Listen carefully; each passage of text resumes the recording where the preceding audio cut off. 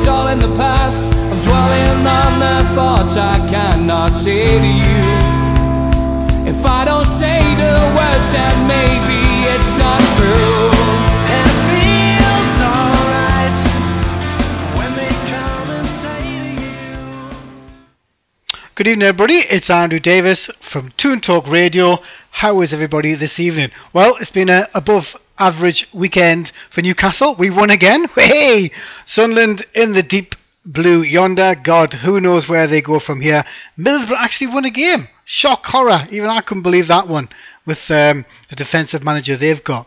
Well, you can get us on various platforms this evening. It's www.toontalk.co.uk or www.novaradio.co.uk. And you can also listen back to the show at the end of this evening. But as you can imagine, we're bringing in one of the legends of Newcastle United and Sunderland. Let's not forget that he played for both clubs and also Liverpool, the Flash lads in the colours of red. So good evening to Barry Venison. How are you doing? Good evening, Andrew. How are you? By the way, I was not involved in the Flash lads with those white suits. Let's put the record straight. I wouldn't be seen dead in one of them white suits, Ranelagh and Hopkirk. That was a bad decision. Not that I haven't made any bad decisions when it comes to jackets in the past, but I was not part of that at all. So I want that on the record. But have you still got the suit? Well, the pink suit or the white one? I've still got the white many. one. No, I honestly I wasn't involved in that. I'd left the club by then. That was the younger lads. That was like Jamie Redknapp, Steve McManaman, those lads, Robbie Fowler. I'd left then. By the time they were throwing that gear on. Yeah. I'd grown up by then. I'd matured. Talking about maturing, tell everybody what you've been doing in LA. Obviously, Warren Barton's out there, I know as well. He's a regular on my show as well. So tell the folks what you've been up to, because obviously management or coaching, from a guy that went, I actually thought when you were obviously in England, I think you became kind of a pundit and you went down an absolute storm, and then all of a sudden you've obviously left our shows to go abroad. So tell the folks what you've been up to. Yeah, I mean, that was a long time ago. When I retired, I went into I was working for Sky, and I went to ITV for 5 or 6 years with ITV, and then I left there and came here 14 years ago. So it's not as if it was yesterday or recently. So I've been here 14 years, but just recently, the last couple of years, I've been heavily involved in football here. I got invited to go down and work at a local club down in Orange County. I'm in Los Angeles, but that's a 90-minute drive south. But I went in there as the coach and technical director, and day to day, and we ended up doing really well. We won the Western Conference in the USL, which was unheard of because the team that we started with finished bottom of the league the year before. So transformed that, and then we had another good season this season where we made history. We got to the semi-final of the playoffs and unfortunately got beat, but thoroughly enjoyed it. So on a day-to-day basis, working with the lads and helping them improve and developing them and evolve as players and as men, as people too. So thoroughly enjoyed it. And Warren's on the telly; he's on TV over here. Yeah. He's obviously he's doing quite well as well. But I think the hardest thing, like when you were a footballer, did you ever think? Obviously, when you were here in your various clubs, did you ever think, I want to get involved in the managerial side, or is it just the coaching? Because obviously, there's a huge difference between managing 22 men, a whole city in essence, isn't it? Really. So it must be a tough gig. And does it make you feel, well, you know what the managers that you worked under went through just to be able to get a team out there, and obviously in a region to get at it? Well, I don't think you think about. I didn't think about it consciously when I was playing, but look, I wasn't very talented when it came to technical ability. But I was blessed with being able to understand the game and understood what the manager was doing, what the coaches were doing, and I was able to. Hopefully, I was able to pass that on and share that with players while I actually played. So there is some part of you. I think maybe it's in your DNA that. You want to help, and you're in a position to help, and you enjoy doing that. And when you're playing and finish playing, then it turns into something which is fulfilling. There is a difference between a coach and a manager, but the terminology out here is slightly different, where the head coach here is really the manager. And to go out and just put sessions on for players and then walk away at the end of the session and not consider anything else, that's very much just a coach.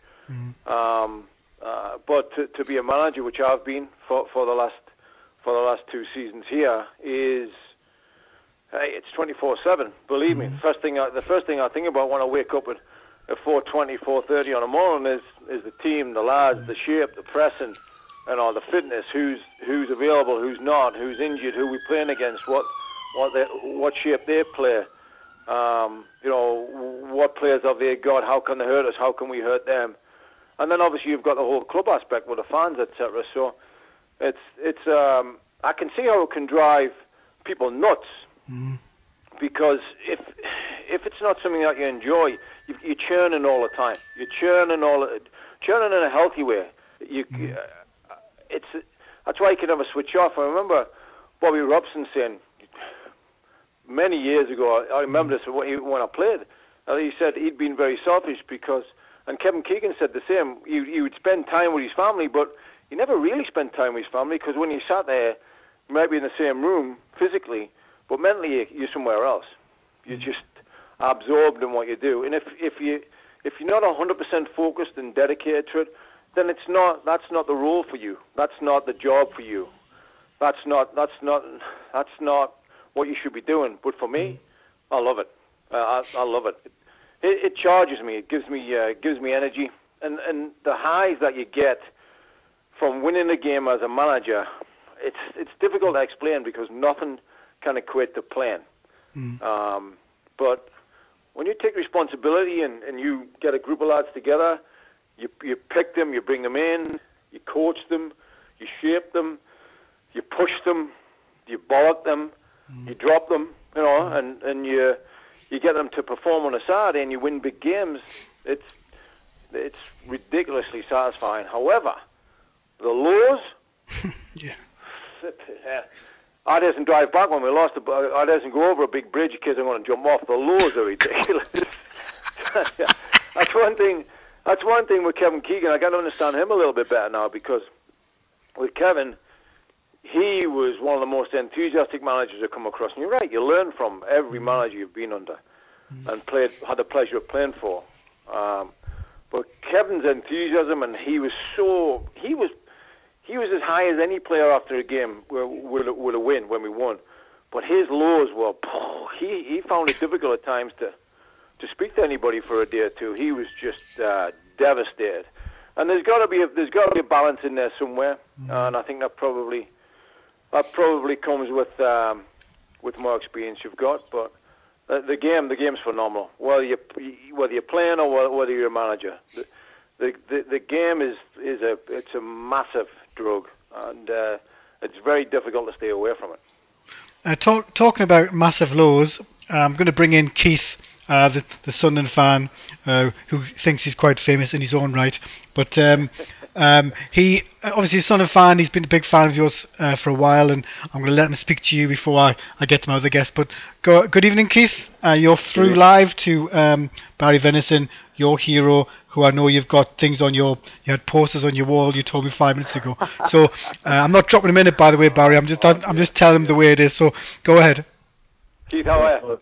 Nice to speak to you, Andrew. Barry, nice little bit of banter on Twitter today.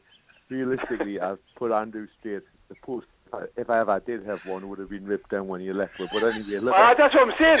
When he said that you've been a fan of mine, or you've liked me for a while, I'm thinking, there's not many Sunderland supporters out there that fit that category, so something's not right here. That's Andrew just lying. He's a bit of PR. But that's all right. He's part of the media. He's bound to lie, isn't he? But the real world, I'll tell you as it is. I mean, I said, Andrew, I was stuck in traffic on the way home, and I said, what time am I on the radio show yourself? In 1979, 78, 79, I was at the age I could actually go to Roker Park with my pals without my dad having to take us along. Well, my dad's a Newcastle fan, so that was never going to happen. So I had to wait till I had the freedom of jumping on the bus to go to the match myself with my pals. So you come along soon after that early 80s, and I've got to be honest, there's some of the players in that team, yourself, Nicky Pickering, Paul Bracewell, early 80s. There's some players who were great. I remember I even seen people in the Twilight Zone, Frankie Worthington when he played a season. Yeah. What a slippery, greasy character. He shook my hand at the end of a match one time. And honestly, I thought, God, he's soaking wet. What a greasy fella. How's he getting the women? But he managed that as well. But hey, I used to room with Frank Worthington. I was like a little boy. That was when we first squads. And for some reason, they put me and Frank together. And I'll be there prim and proper, sat there with me freaking blue flowery pajamas on, and Frank's there.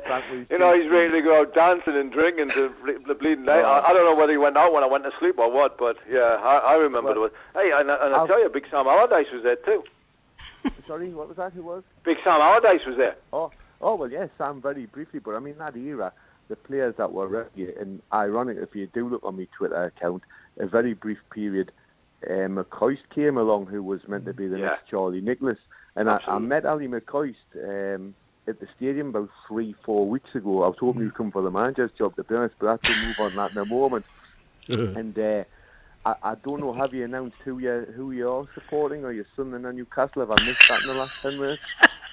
You've missed nothing, but yeah, there is a fence involved, probably. No, well, the thing was, Ali was ironic. Newcastle.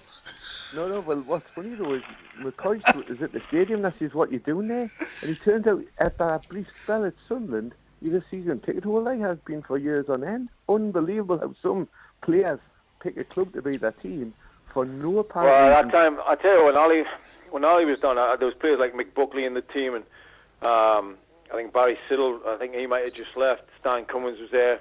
But Cummins was Ali there, came down from...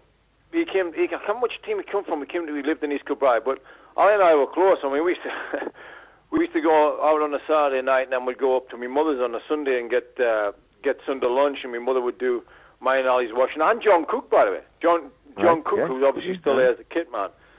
So we were there like three not very wise men, but that was a really good time there with and Alan Durbin was manager. And Alan Durbin was classy. I thought he was very good, and he had players. Colin West was just coming in on the scale of like Gary Rowell. West went on to do well north of the board and a little bit of Watford. But honestly, that again, this typical Sunderland mind.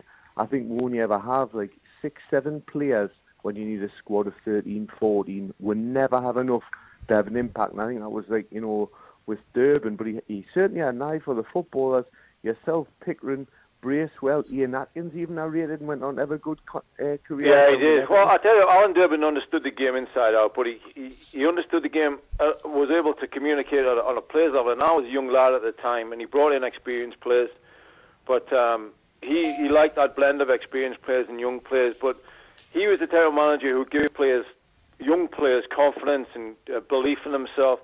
A little bit like Keegan did at Newcastle, but with Alan Durbin, I mean, I've got no idea because I don't know the political side of what's happening upstairs. But from a player's point of view, he was the top man. He's somebody who had a major influence on my career because he was a man. He was a man's man. He would let the lads go out for a beer. He would, but if you didn't perform, you get a bargain. If you weren't good in training, he'd be all over you, give you a tough time. But I liked him. He was close, Alan Durbin.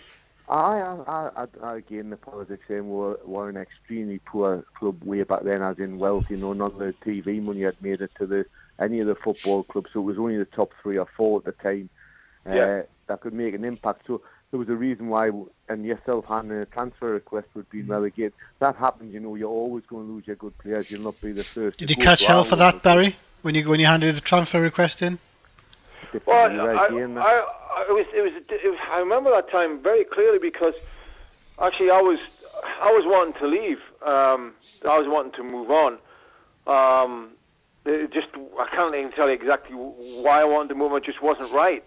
And then Lawyer McMenemy came in, and there was now with a big reputation came in, and Laurie said he was going to build a team around people like myself and Nick Pickering. And I was playing right back at the time. Well, a couple of weeks later, Laurie went and bought George Bailey, who very experienced right back, international.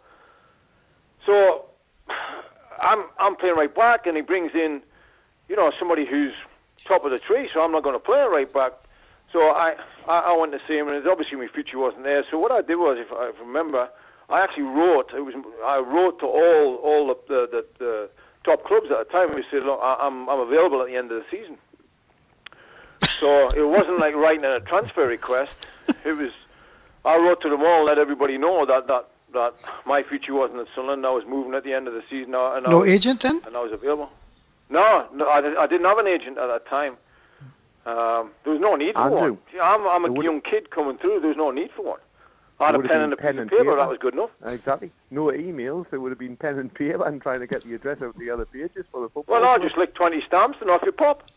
Exactly. Anyway, look, as you see, that was a great time. Moving on, I mean, goodness me, 85 Cup final. I was there with me. Yeah. I'd been lucky enough. I'd been invited to Wembley before, but it was the first time your own team was there. You went with high hopes, and bloody hell, Asher's totally juggled the team around. I know you were captain because of Sean Elliott, but he changed the whole style. He dropped Westy. He just changed everything. Well, we beat Norwich the week before. We went away to Norwich and beat them the week before. And, well, I think we played well, beating Chelsea in the two semis as well, two-leg semi, and he just totally changed what he was going to do and how he was playing, and it was a mess, that, to be honest.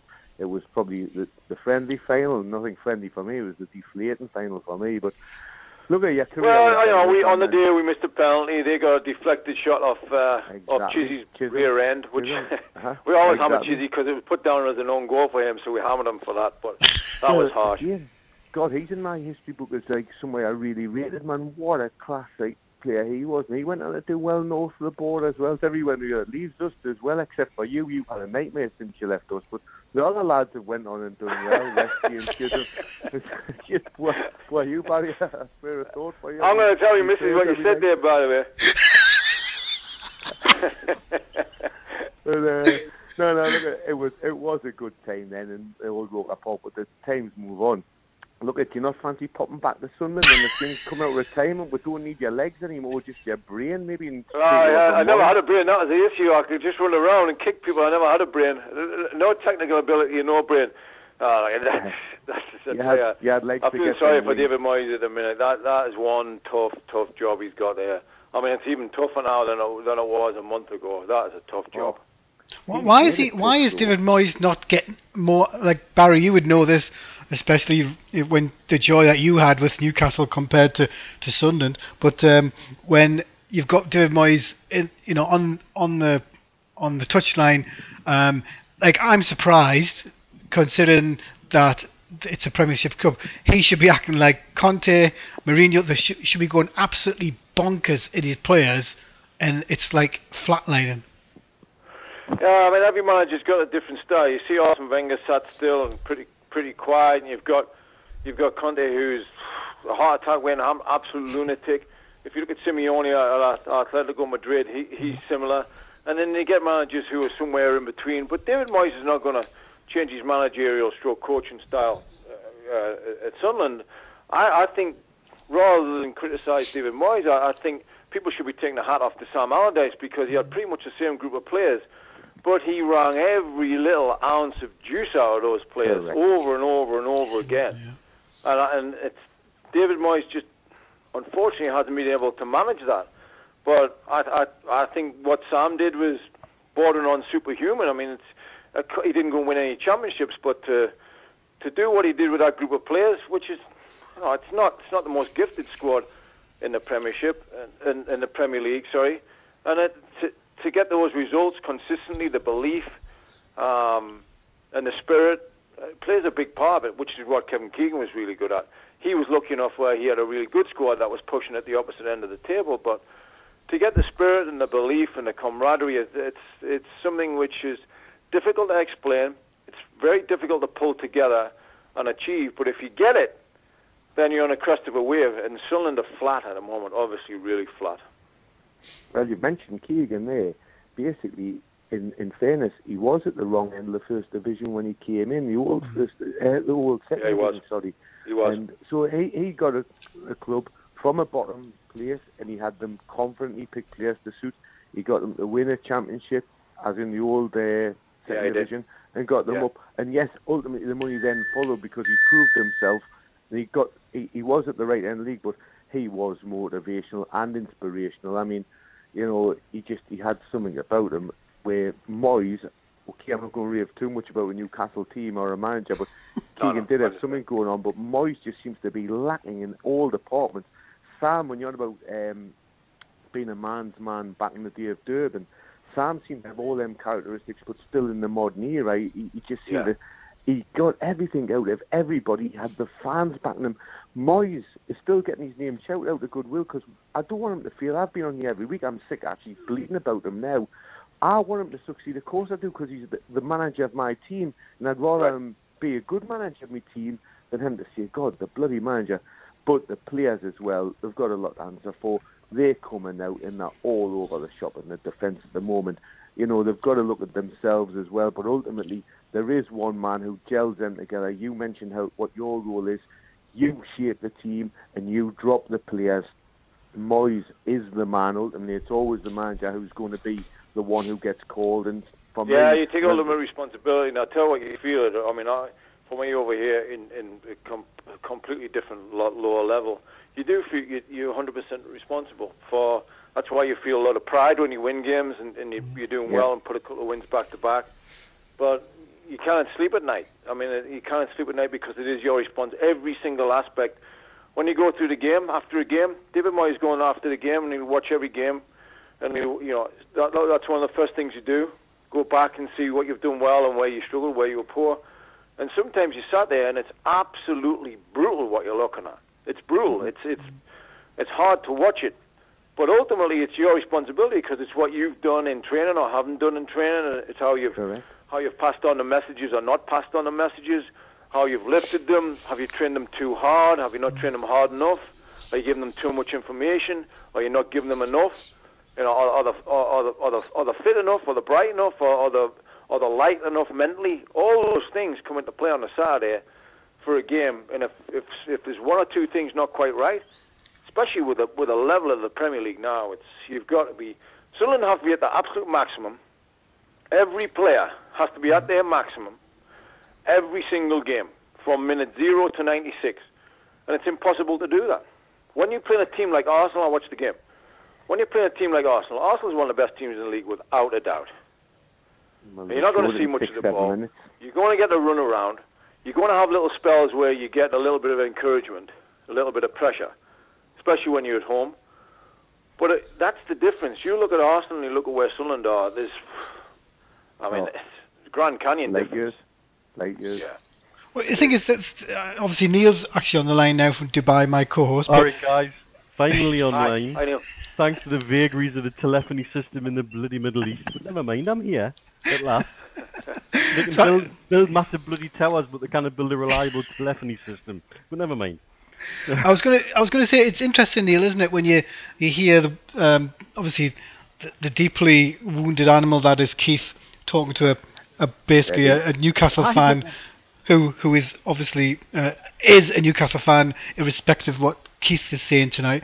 But it's interesting, isn't it, when you look at Bobby Robson and you look at the way that he got players up and down and when he lost, and you look at Kevin Keegan and the differences that he, like as Barry said, he wouldn't talk, he couldn't talk for a couple of days, and then Barry is doing the same thing obviously in LA.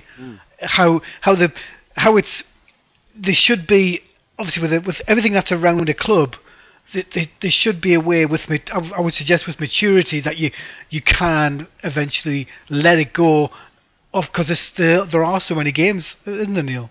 Look, Moyes set his stall out when he was within a week of being appointed. He told every Sunderland fan to dampen their expectations, and they were in the middle of a relegation battle, and that was before they'd even kicked the ball in anger.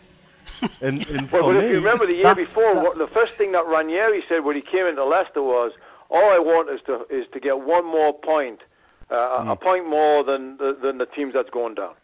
That was what he said. When they appointed Ranieri, when he came in, I went, oh my God, what have they done? Because that was one of the first things he came out and said at his press conference. Basically, true. If they finish fourth from bottom, it's successful. But that's true. Yeah.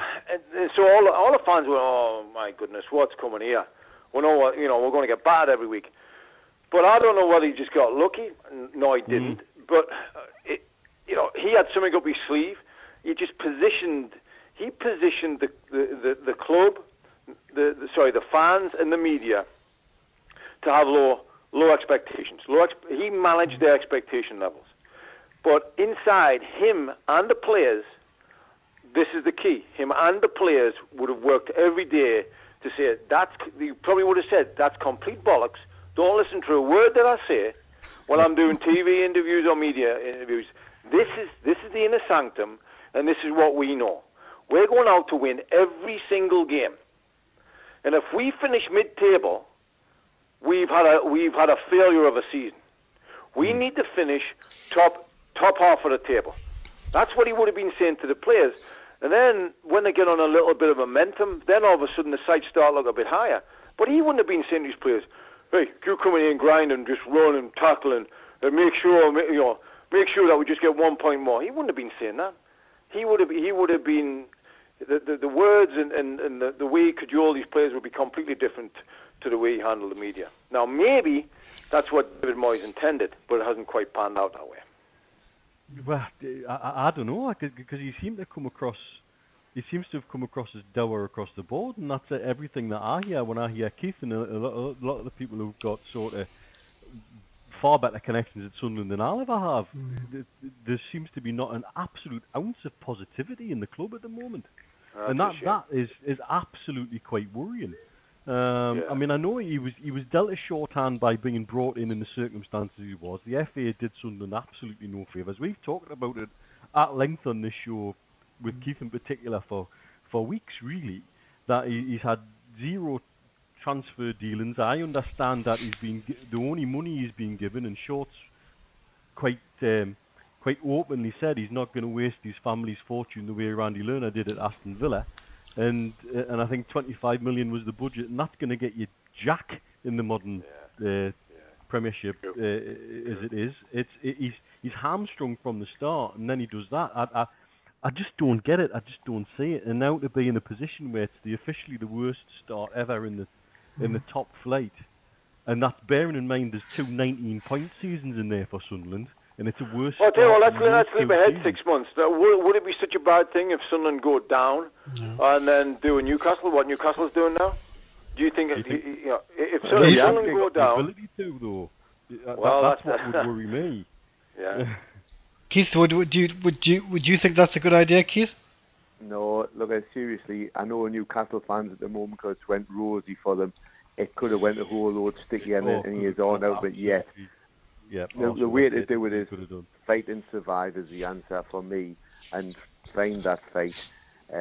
Realistically, relegation, it's really a good thing, and this is a total plan. Your relegation came on the back of having a decent manager in place.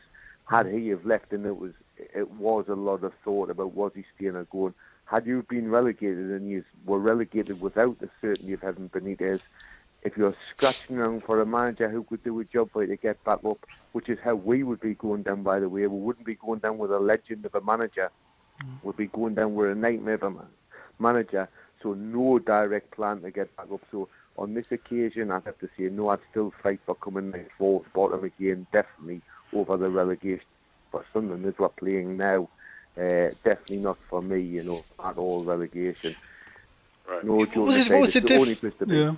What was the difference? You said, Barry, when it came to Bobby and Keegan, so Bobby lost the game. What was the difference between him and Keegan? Because obviously Keegan wasn't talking. I wasn't lucky enough to play under Sir Bobby. I played under a couple of 2 or 3 Newcastle managers: Kevin Keegan, Graham Souness. Who else? What's Souness in your opinion like? Because he likes. Yeah. So there's three there, but those 3 are completely different. In fact, every manager I've played on is completely different. But with and they've all got strengths and weaknesses. That they're called human beings for a reason. They've all got strengths and weaknesses. But that's why your number 2 is really important. That's why your wingman, good cop, bad cop. That's why he's vital. because players will get, if things aren't going well, the last thing the players need is the one voice coming in every day and saying, Jesus Christ, what's wrong with you? You know, you're crap, you're this. Or that's where they need somebody else that they can respect and somebody they'll respond to, somebody who they know believes in them. And I think the key thing is for players, especially now, but it's been across decades, players, a lot of the players will not respond to getting whacked and getting battered verbally and in training. A lot of players, especially now when it's a little bit more genteel, it's all about confidence. Players, guaranteed players play better when they're full of confidence. It's very difficult to get full of confidence when you're getting beaten every week, but if you're not being filled full of confidence during the week, you've got absolutely no chance of going out there on a Saturday afternoon and performing at a decent level, individually or collectively. If you're not confident about yourself, if you're not confident about the team, you're not confident about your fitness, you're not confident about the shape, you're not confident about the way things are going, you've got a real problem. That's why the teams at the top, it's a fine balance. That's why you see teams like Arsenal get to a certain point in the season and something drops. Teams like Tottenham got to a certain point in the season, last season, right near the end, and it dropped. Was it confidence? Was it fatigue? Was it a combination? But when you're at the bottom, every yard is a tough yard. Every run is a tough run. It's just, life is so much harder. When you're fighting relegation, it's miserable. The only worst thing than fighting relegation is actually being injured, where you cannot fight. So it's tough. But the training sessions have to be constructive. I'm not telling David Moyes or Paul Bracewell how to do the job. I just know as a player and as a manager that it's really important that you get the players in and you get them light and you get them bouncy and you get them as free as they can be while you're still trying to give them that shape and belief in what you're doing. And it has to be a collective, but there has to be a lot of conversations individually. I spend most of my time, again, I'm not comparing me to any manager in the English league. I haven't got that experience. But now it's all about individual conversations. You can talk to the team as a group, of course you need to, because they need to know the game plan. They need to know who they're playing against, what the shape is, the spaces that they need to find. But you spend most of your time talking to individual players before, during, and after training. That's how you get the best. They need to know that you believe in them as a player. I think the one interesting thing, I think for Keith, I did watch Sunderland game the weekend, and as Barry said, with tremendous fervour, I might add, the fact that the players have to run, they have to, play like there's no tomorrow and really get into teams. And the one thing Sam did, he got that out of them. And the players, you can tell they're definitely they're waiting for something to happen. And you've got Paul Bracewell as a number 2, and I think that's the thing that surprises me. There isn't more, fighting spirit, like tackling like crazy men, trying to get into the faces of Arsenal, who never like that type of play. Keith. Well, I'll go back, and if you look at the last season, the second game when players they're breaking up, throwing their bodies on the line. Can you hear me? Yeah, I can hear you just about. Yeah. Basically, I've had people literally putting their bodies on the line.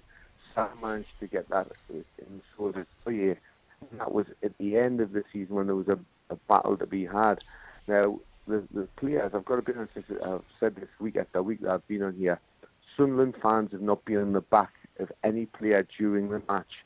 Okay, there's a boo at the end of 45 minutes, just starting to creep in now and at the end of 90 because we're getting torn apart.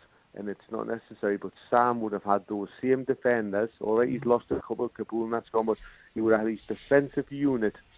He would have been on, and he would have trained his defensive. I know Barry's saying about one-to-ones, but he would have took his defenders and said, "This is how I want you to move." Now he would have worked forward midfield and strikers. The defence at the moment, we would actually have 6-7 man defence, and he would be ready to take a pound and park the ball, whatever you would call it, and look for a break. And I'm not talking about long ball, because Sam actually proved he had more to him than that. But Moyes does not seem to have a plan, so the lads all running around like schoolboy in the playground, zigzagging all over. Now, Saturday's a bad example because Arsenal are at the top end of that Premier League, so it's a better example to see the differences. But there's still the same thing is they didn't defend as a unit. We had Kone, who was allegedly 18 to 20 million, had a May. And these are players that should have been equal to them. There's nobody performing at the moment, with the exception of, in my view only, Defoe. Poor fella's isolated, but I think he's still got lead in his pencil, a will to win, and even a penalty. If confidence was low, he could have missed on Saturday, because people do miss penalties. He could have missed that, but boom, it's in. Moyes is talking nonsense, because I think we were equal to them for the next 60 seconds to 2 minutes maximum after the goal.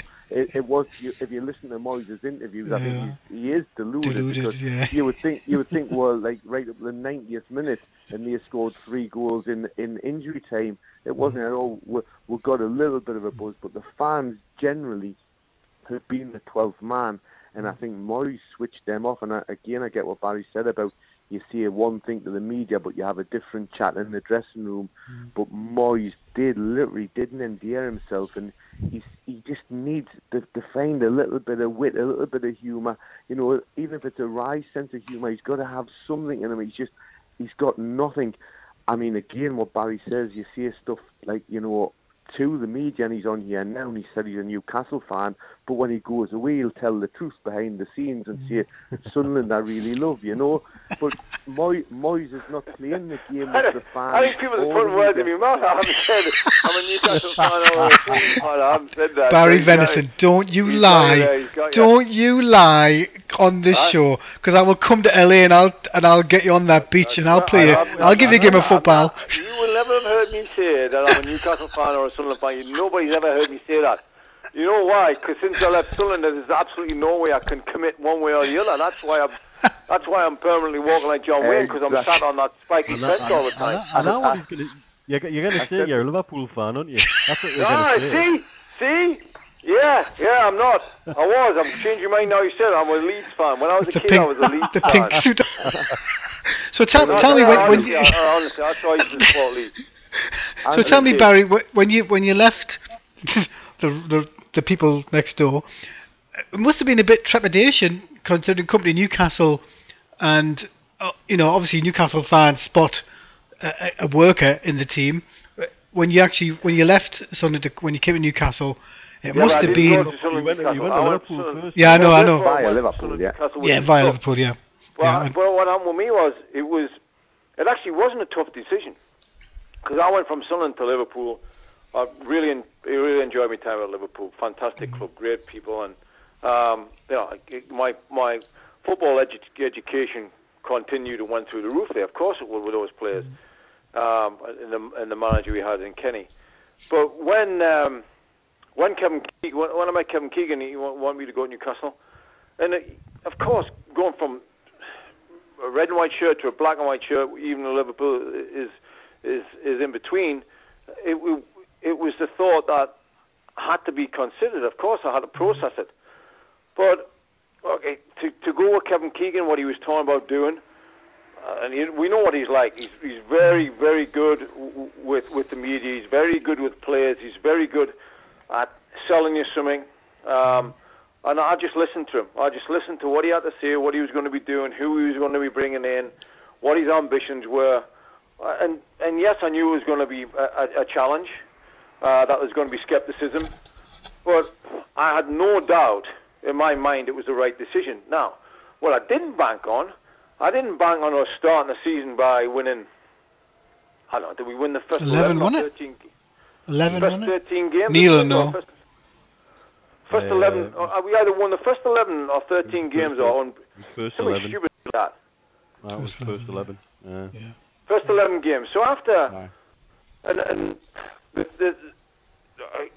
thing about my game as a player, nobody could ever accuse me of not being 100%. Didn't matter what shirt. So at Sunderland, I gave absolutely everything I had for Sunderland. Everything, without a doubt.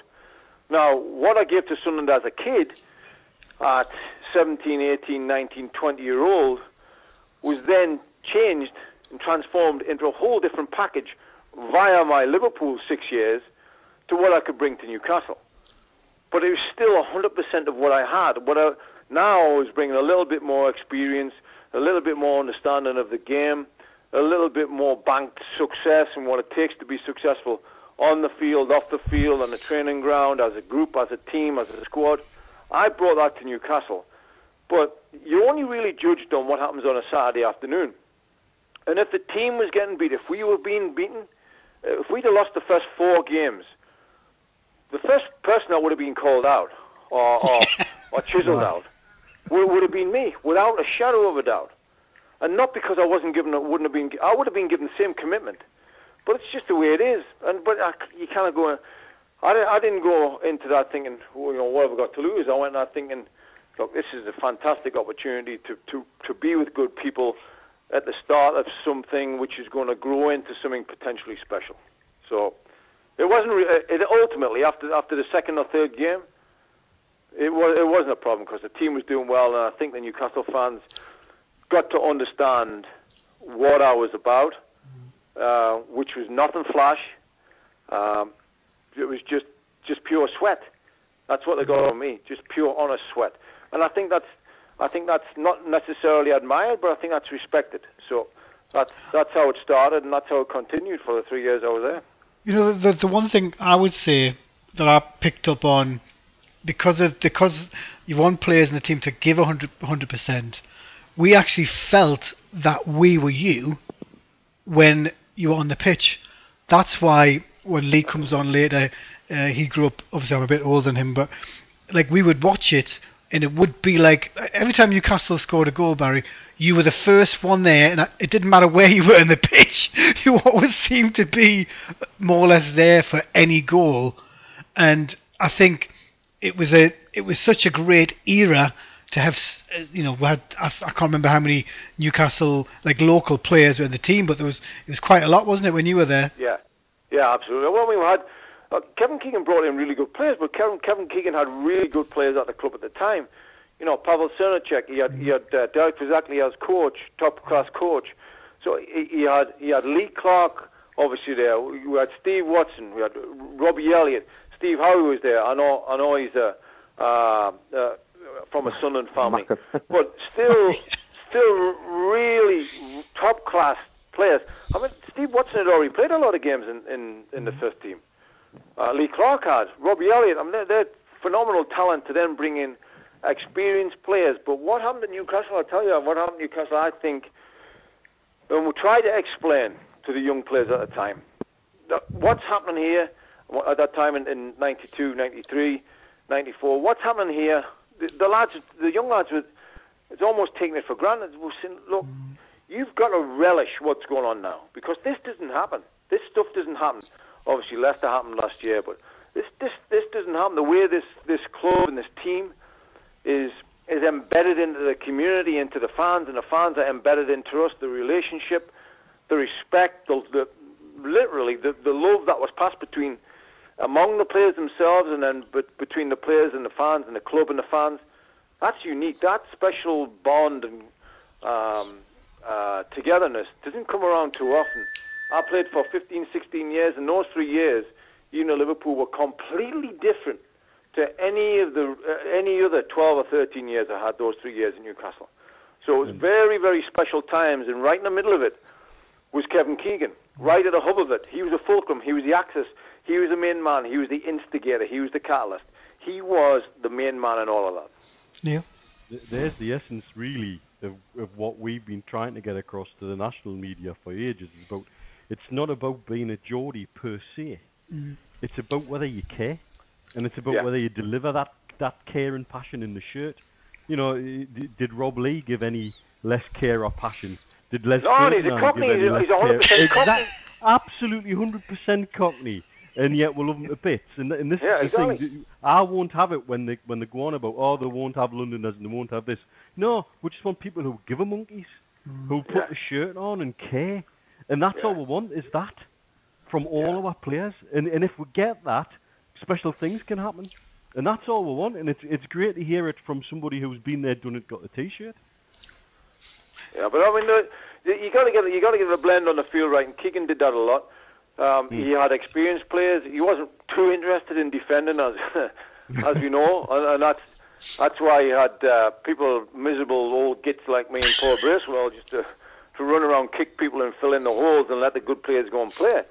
But you know, when you got talented players like Beasley, you got Cole, you got Scott Sellers, you got Rob Lee, you got Lee Clark, you got Steve Watson, who could play anywhere from in goal to up front. You know, that's the blend he had, but what he did, he just instilled an unbelievable belief and confidence in that team. And one of the ways he did it was the training was simple. You know how many times we worked on free kicks? None. You know how many times we worked on defending corners or attacking corners? None. How many work on set pieces? None. The only time we ever worked on the back four was when Derek Kozakli would get us and say, right, we need to work on the back four. Kevin Keegan was not interested in working on the back four. He didn't give it. He didn't give a damn. And I'm being way too basic here. He really didn't give a damn. He just wanted his team playing football. He picked defenders who it's their job to defend. Play. So why do you pick Philip Albert as a centre half? But he picked defenders in there who he give responsibility to. They've got to know the job. But I'll tell you what he did. We trained on a fantastic training surface at Durham. At the Barry, before we get into that, Keith has come back in. He just wants to say goodbye for now. All right, no problem. Keith? No, Barry, seriously, the banter about you going to the mags, no big deal at all to me, fella. It's long forgot. You had a good career, and that's what you're in the job for. So, hey, good luck to you. Seriously. Thank you very much. I appreciate it. Sunderland's where I started my career. By the way, I'll tell you something. I went to Newcastle as a kid, 13, 14, and they rejected me. They wouldn't sign me. Oh, wow. Ah, God, hey, well, they lost. But like you said, you went back with experience. One last thing, though, if you do listen to this back as well, right, you're just shooting yourself in the foot all the time, because you see, when I went to Newcastle, I came with my experience from Liverpool and they knew I wasn't flash. Yeah, most like sort of modest guys who are in the background wear pink suede suits. Yeah, not flash at all. Barry, you're dead right. You've just given yourself a little good CV there. Oh, I'm not but I've got Alzheimer's. I'm 52 now. Great up to the band. Good band on Twitter as well. Now you just talk about the mag. That's me over and out, fellas. Enjoy your night. All right. Thanks, Keith. Thank you very much. Bye. Cheers, mate. Ta-ra. Bye. So okay, carry on. With Kevin Keegan is the game changer for Kevin Keegan, or why he had Newcastle going the way they were. I've just picked him to bits there about not working on this, not working on that, but I'm not really. But what used to happen was, in training every day, the tempo of the training, we had such a good surface. Obviously, the weather is not great, but the surface, it was like a bowling green. 1 touch, 2 touch, fast, 5-a-side. Every day it was 5-a-side, 8-a-side, 9-a-side. Every day. But I can't remember was not having the 5-a-side. Fast, zippy, goal scoring. If you start tackling the forwards, Kevin would go mad. He used to be always giving me a ball again for tackling the forwards. What do you want? What, you just want me to stand and let the forwards go by and have a good time while I'm clapping and applauding them? Of course I'm going to tackle them. So you used to get really. There was fights in training. There was people kicking each other. And I tell you what, when the new players would come in, I remember Darren Peacock came in. I think he came in from QPR. It would take new players weeks and weeks to pick up the tempo of our 5-a-side. They just couldn't. It was such a high level, energy-wise, movement-wise, touch, ability, goal scoring, quick thinking, 2-3 steps ahead, and that's what he had going. And that confidence building there, and it wasn't stroking people and saying, "Hey, you're a good player." It was basically getting out there. Most good players and anybody who came into the club had to get to that level, otherwise they were left aside. And he did that. Obviously did that for a lot of years, but that was the main essence of his success there. I think we've got Lee on the line now. Lee, are you there, mate? I am. Hello, Lee. Barry, this is Lee. Lee, how are you? Oh, chatting mate, great. Good to listen to you. Hey. I'm Lee, I'm talking Barry Medicine. Okay, Lee. Like So all the time, Lee. I tell you, I can No, it it was good.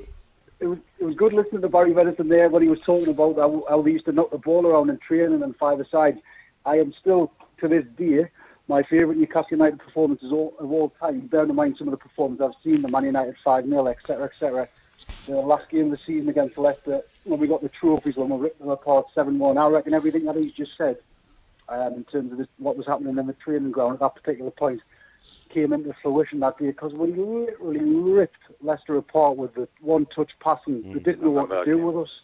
And you know why? Because there's two reasons why. One is because we had the new shirts on. Remember, we wore the new kit that we were going to be wearing, so we felt good about that. I hope they didn't click like their replica ones, because while I had to take, I was back and get new ones. There was no fix then. So, and the second thing is, Kevin Keegan he's a tactical genius. Don't listen to anybody. He put this playmaker in midfield. Everybody thought it was Maradona, people like David Silva. He took me and put me in the midfield, didn't he? Yeah. That was my first game I played in midfield for Newcastle. Remember that? Yeah. Oh, you did, yes, because he played Paul Robinson. Was it Mark Robinson? Robinson at the right back guy. He pretended that he wanted to play me in midfield. He didn't. He just wanted me to get away from that right back so he could bring in Mark. That's very clever. I want to put you in midfield. You're going to enjoy midfield. I know why you're doing it. You think I'm stupid. You just want to bring in a better right back than me. but that in the end resulted in you getting back in the England squad. It did. No, I really enjoyed it. Yeah. Why wouldn't we enjoy it? We ended up winning 7-0 that day, so really 7-1 or 7-0. Performance. 7-1, I think it was. David Kelly hat-trick, Andy Cole hat-trick, and Rob. Well, I see. It's probably the right back who gave away the goal. Right, there you go. See, that was the mistake of the day. Telling you. So the thing is, when you had obviously you had the training going on, and it was so full on. Was that the problem, that the fans were so close to the team, watching everything? Should it have been taken away? Obviously, it was great times, wasn't it, when we had that era? But if you're flying in there, you're having absolute arguments with everybody. But who was the one player that would stitch you up most of the time in training, or go at you really hard? You mean in terms of physical talent or ability? Ability and physical and mental, yeah. You would leave training, you want to kill him. Good players. I mean, look, Rob Lee was phenomenal on the ball. His strength and clever. But when you put him in the same team as Peter Beasley and Scott Sellers, and if you're playing against them, I used to go around kicking them, but I couldn't get. I used to go around whacking them. I wouldn't. Whoever was on my team would get 2 or 3 defenders, and we just we try to shut them down. But Peter Beasley, Andy Cole was a he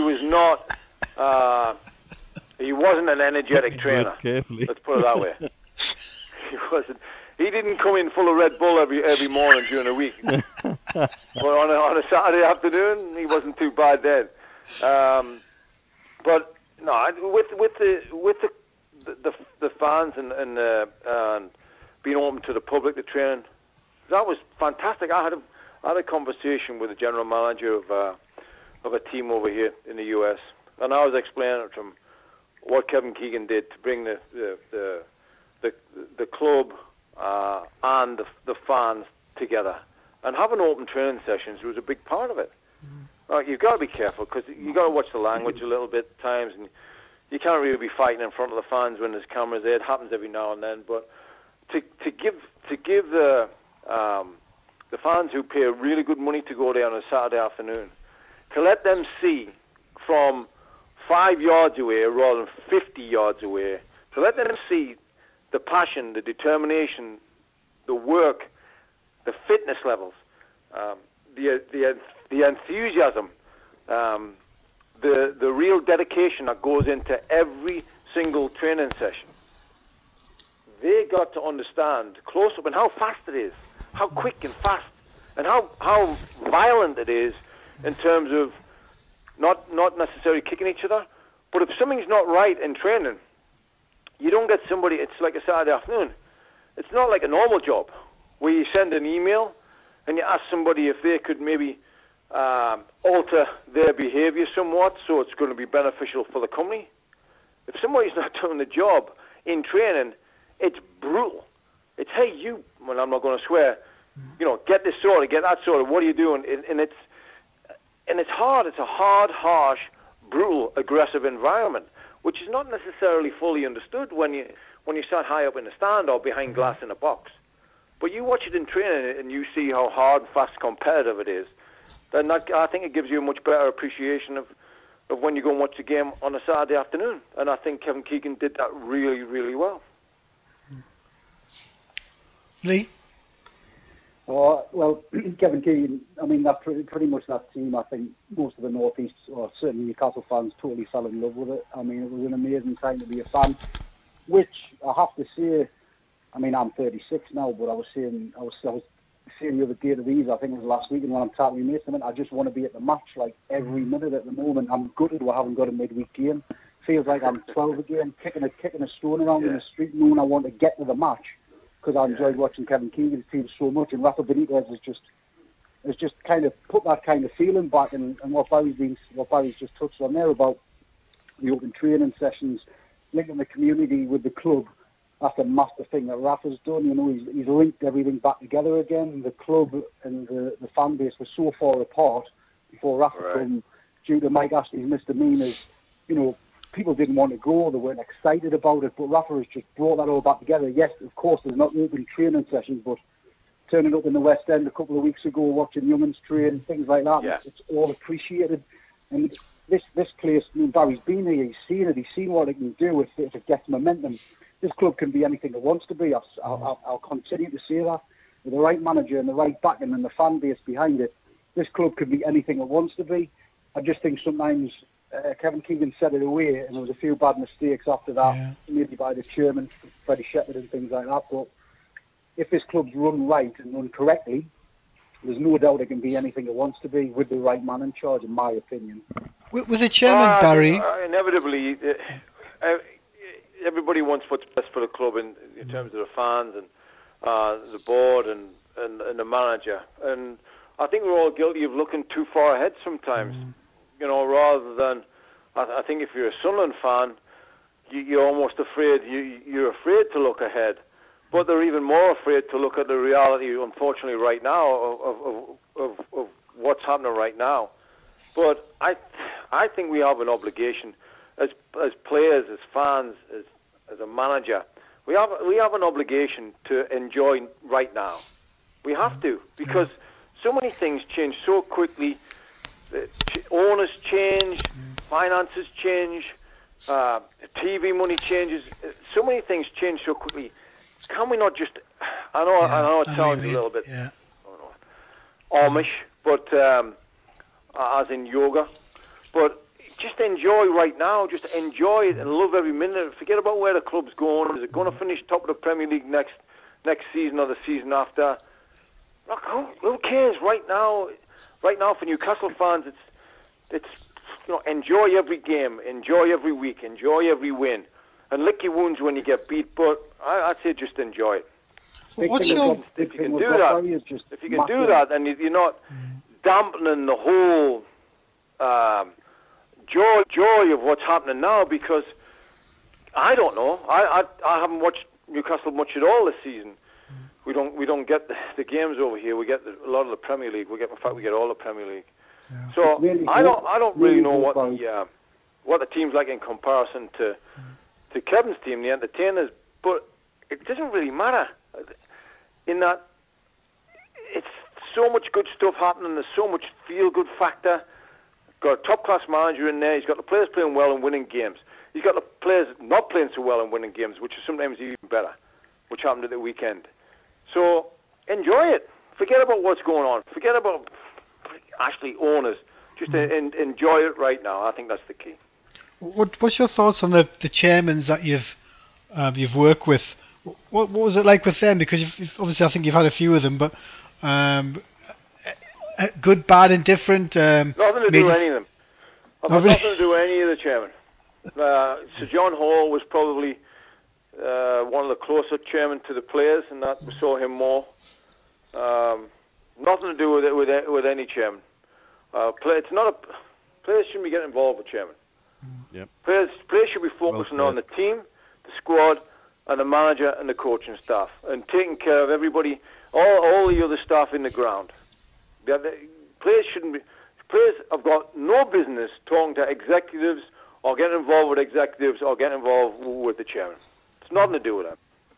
Who was the main one that ran the dressing room? Because for all these players and the way that Keegan set you up, and you've worked with all top managers, so who you have to have a group of players that would run the dressing room, a bit like I suppose Joey Barton, Kevin Nolan, Steve Harper, when Chris Hughton was the manager. He swore by them, didn't he? He wanted them to run that team, run that whole midfield, and from back to front. Well, when Keegan brought me in to be captain, so a captain's role is not just an armband. You've got to have the respect of the players. The players have got to understand where you're coming from. First and foremost, in my mind, with everything that we did, was the players first. Take care of the players, make sure they got the best possible treatment, care, and everything they could. So there was myself. Paul Bracewell was influential in that, but there was a couple of key voices in there, and leaders, and you've got to have the right type of leader. You've got to have the leader who leads by example, especially when things aren't going well, because you lose games and you go through a little spell. So I saw there was a tweet from Rob Lee, who was very generous. He said the other day, I think he said something like, Van is a proper captain. So yes, I think you should probably ask people like Rob Lee or Scott Sellers or those lads who I mean, obviously I wasn't there when Alan Shearer came in, who I know is a leader in the dressing room. But at that time when I was there, 92 to 95, there was a couple of key men, and I enjoyed playing that role. I enjoyed doing that because it was natural for me. Neil? Well, leaders, we'll talk about leaders all over the pitch these days, because I don't know what you think, Barry. Do you think that the modern breed of player needs to be handled any different to your era? Do you think that some of them are a little precious now? Some of them do want to have too much to say at the boardroom? I mean, do you think they respond to the same things as what they did in your era, or do you think it's all evolved as the game's evolved? Well, do they respond to the same things as when I played? The answer is yes and no. I think now, more so than ever, you have to be more genteel with players. You have to cajole them more than whack them. I think they're very fragile. But I also think we're in a society, especially over here in America, there's a disease over here. It's a library disease where you go in at half time. I'll go in at half time. If we have had a shock on first half, I go in the change room at half time. I'm expecting them to be knocking shit off each other, and they sat there as if they're in a library, looking down, not one word. I said there was one game at home. We're having a shocker. We went in 1-0 down, and I said, leave them a couple of minutes. Let them tear each other to shreds. So me and Braden, the coach, me and Braden's walked in, and they sat there. Honestly, like I'm on the door. I've got them. Absolutely nothing, no noise, nothing. I've had to pull Braden out. I said, Jesus Christ, what's wrong with him? What's wrong with these people? But I've spoke to a lot of coaches in England, and it's not just an American disease. I think it's society. I think there's a lot of players now where they're looking for leadership, they're looking for leaders in there, they're looking for encouragement. They're a little bit more brittle, a little bit more fragile.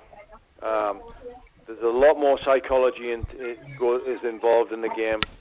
There's a lot more empathy involved in the game, where you've got to understand and you've got to have a closer relationship with the players rather than just giving them directions and instructions. So yeah, I do think it's changed, and I'm not saying it's better or worse. It's just different. As a manager, you're a man who's in charge, and you've got your remit is to get the best out of every individual while collectively the team performs at an optimum level. What do you think, Lee, when it comes... And if you've got to treat 11 players differently, you have to do it. Yeah, I agree. What do you think, Lee? Because obviously one of our players last season, Sissoko, you can imagine Barry Venison getting into Sissoko, couldn't you, Lee? I definitely, well, you know my feelings on Moussa Sissoko.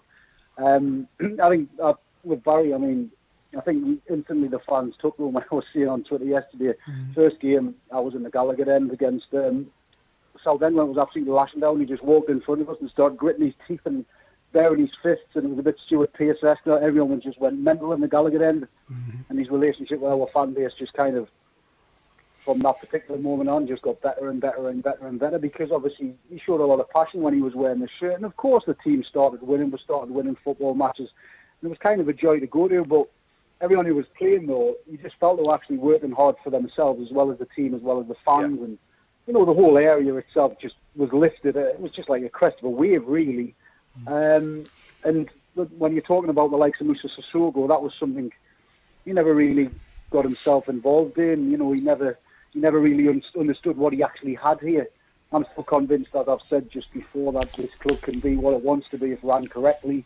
Moussa Sissoko, hopefully we'll see that someday, maybe if we get back up in traffic and take us on a notch, and we certainly should be, or could be, around about Tottenham. And he didn't really buy into that.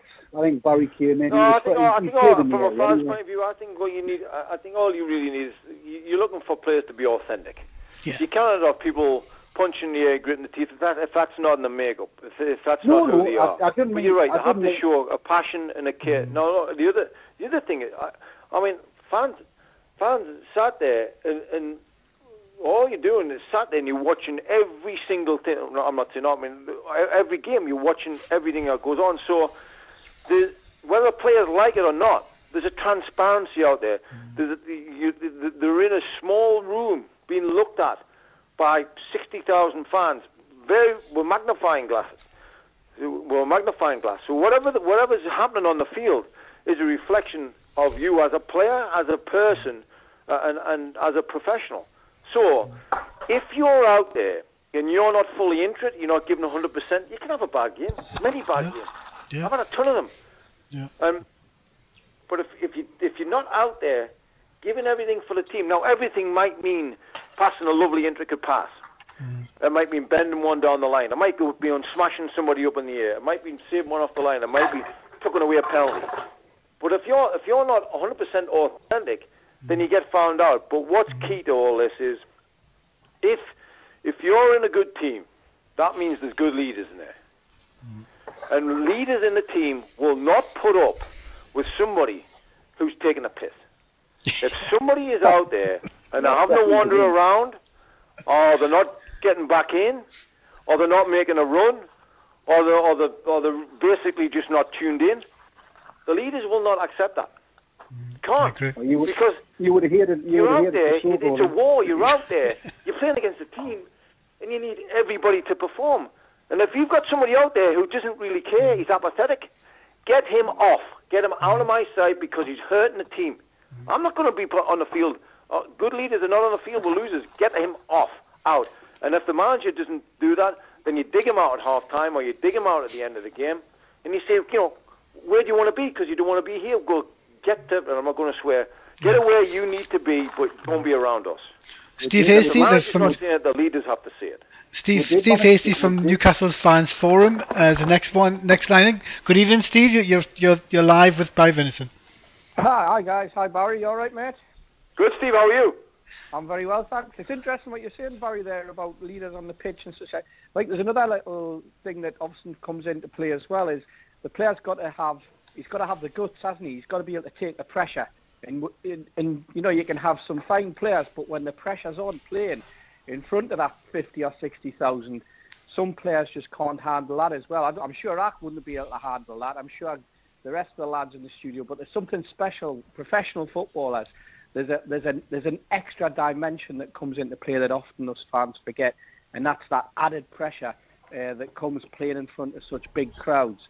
And you adapted fantastically well. You're the ultimate professional, and And the guys that I met just a couple of weeks ago at the Entertainers reunion, the Scott Sellers of this world and the Darren Peacocks and all these guys, you could handle big games. You could handle the stroke that was needed to dig deep and to work as a team and to get the best out of each other as well. But I think possibly Sissoko just couldn't handle that. I know. I mean, he's gone to a big stage of tournament and he's done okay. There is pressure. Of course, there's pressure. That's what gives you the satisfaction. That's what gives you the real joy when you win it, because there's a pressure out there to perform. Sometimes the pressure's bigger than other games, but that's part of it. That's why you're hooked up to that drip, because that's what you want. That's why you train all week. To then get out of the tunnel, explode out of that tunnel, and 50, 60,000 fans erupting around you. Now, if that makes you shrivel, you're in the wrong game. You should go and start painting somewhere. Because if 50, 60,000 fans, whether your fans or somebody else's, makes you shrivel, you're in the wrong game. You're in the wrong profession. Because that's worth 15 cases of Red Bull right there in Awana. You just can't buy it. You cannot. But there's people out there who've got billions and billions of pounds and dollars. They will never, ever experience that ridiculous feeling of coming out the tunnel and hearing that boom of fans. They'll never get that. They cannot buy that. They'll never get it in this lifetime and maybe many more. But if that's something that makes you shrivel, then you have to reconsider. But if your heart's not in it, and this is why the most important voice for any player is not necessarily the manager's voice or his teammates. It's your own voice, because that's who you talk to the most, whether you admit it or not. And if you're telling yourself, well, look, this club's not big enough for me, or I should be somewhere else, or I should be playing in Spain, or I'm doing them a favour here, and I don't like this wind, the rain's not good, it's cold today. If that voice is dominating, is the loudest voice that you're hearing, you got no chance. And then it's not about succumbing to pressure. It's then being weak mentally. I was going to say, Lee, it's interesting because obviously you're taking your son to the games with you now. Is your son enjoying watching players who are full on, or does he like the players who are a bit more restrained, or they're passing, or does he like the type of Barry's, a will to win type thing? You've got to bear in mind he's only 6, so he is picking it. He's picking it up quite slowly. I didn't really get the bug until I was about 9 or 10, so I have to take quite a few sweets with us and things like that, just in case the game goes into a bit of a lull. But little bits at a time, he is picking little things up. He's enjoying going. He's certainly enjoying the atmosphere and things like that. And I think he appreciates what he's watching in front of him at this particular moment in time. He likes Perez. He likes Mitrovic because he's a little bit mad and fans sing his name and things like that. So I suppose from a point of view of somebody who was, tries to give the crowd pick them up, fist pumping, etc. Mitrovic is that kind of man. But like I said, Andrew, he's a bit young at this particular moment in time. But unfortunately, he's got a crazy dad who loves football who just wanted to push him into it as early as he possibly could. Well, here's the other thing to understand from the stand is, and I actually had this argument with Matthew Letizia when we were at Southampton together, and he was bang on. And I put people like Scott Sellers in this category. The lads who've got incredible talent, who can win a game, not who can literally win a game with a pass or a piece of skill or a set piece, but they're not going to go around and smash people. They're not going to go around clatter people. They're not going to go jumping up and down and clenching fists. They do it in a much more sophisticated, subtle, creative way. And every team needs the right blend, of course, because you can't have, 10 Stuart Pearces. But the argument I had with Tiz, bright lad, really good lad, really, really good fella who gave everything for the team. But you look at him from whatever goals he got, if you look at him, you go, well, he's walking around. He's walking around, you lose the ball, and he's just chugging around like an old tractor, waiting for somebody to get the ball and give it to him. Well, what Tiz told me was right. That's why I'm on the team. I was on the team to go and get the ball, to give it to him so he could win the game. And the fact that he didn't go around covering 5 or 6 miles, whatever it is, and kicking people, does not mean that he does not want to win that game as much as I do. He's still got the same desire to win.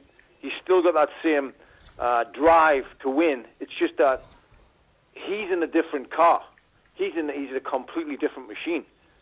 So there is an appreciation. Of course there is. There's a huge appreciation for the subtlety, the skill, the technique, slice and pass, the lovely little clip and bend. I love that. But there has to be a blend on the field of people who are going to do the grind and the graft to then get it to the players who can change the game. But from a fan's point of view, I think that subtlety and technique and class is appreciated as much as somebody going around putting in a good tackle. It's just shown in a different way. There's an admiration and a quiet kind of appreciation of what's going on with somebody who's got that kind of quality. Absolutely, you need a blend of everything. Yes. I think what you're saying as well, Barry, is that we wouldn't have seen Matthew Le Tissier making some of the most amazing goal line clearances down at the Dell that you managed in your career. No, and he wouldn't be scoring an own goal either because he wouldn't be that far back. It wasn't the Dell, Steve. It was Luton away. I remember. It was Luton away, yeah, and it was Luton away. Luton away in the cup. We got beat 2-0. Did we not also? Yeah, and then we went to Wimbledon and got beat on the Saturday. I do remember that. One particular game, I think, Barry. Sorry? That overhead kick, it was unreal. Oh yeah, it was brilliant that way. Yeah, it was an overhead kick, but I tell you what, people don't realise is that it was my fault because I told Steve Howie to push up just as the ball was going to be clipped, and as I told him to push up, I didn't push up, so I actually played the man on side, so I had to get back in. It was my fault. Thing is, when you're now, obviously you're now being a manager, who out of all the managers you've worked with, obviously I know you said you take bits and pieces from everybody, but yeah. who was the one that you, the person that you think, yeah, I more or less blend with that guy? Well, I actually think I've clashed with every single manager I've been played for. So, some harder than others, but I got 2 England caps. I really appreciate getting 2 England caps, but I only spent two games with Terry Venables, and so I didn't work with him on a day-to-day basis over months or years. But I don't know. For me, he was a real good blend of somebody who had an encyclopedia of knowledge of football and understood every position and understood the details and could also communicate it. And he wasn't precious, and he was a man's manager. He was somebody who trusted players, admired them, but felt it was his responsibility to make sure that players improved and developed. I think out of all the managers that I've played for, and again I only played for him for 2 games, I would like to have spent a lot more time with Terry Venables. I spent a lot of time in the TV studios with Terry, and his knowledge is phenomenal. What he had in common with Kevin Keegan was he was very, very quick, mentally quick-witted, quick on his feet, mentally, and handled a lot of things with humour and a smile. I mean, complete opposite to what we heard earlier, the way David Moyes is unfortunately handling things. But yeah, I think Terry Venables would have been the one I would like to have spent a lot more time with. Where does this will that you've got to win, like, where does that come from? Is it a family thing? They've always been like driven, or is it something that you've had to get used to? Because obviously you went from football to being a pundit, and then you went to real estate. So yes.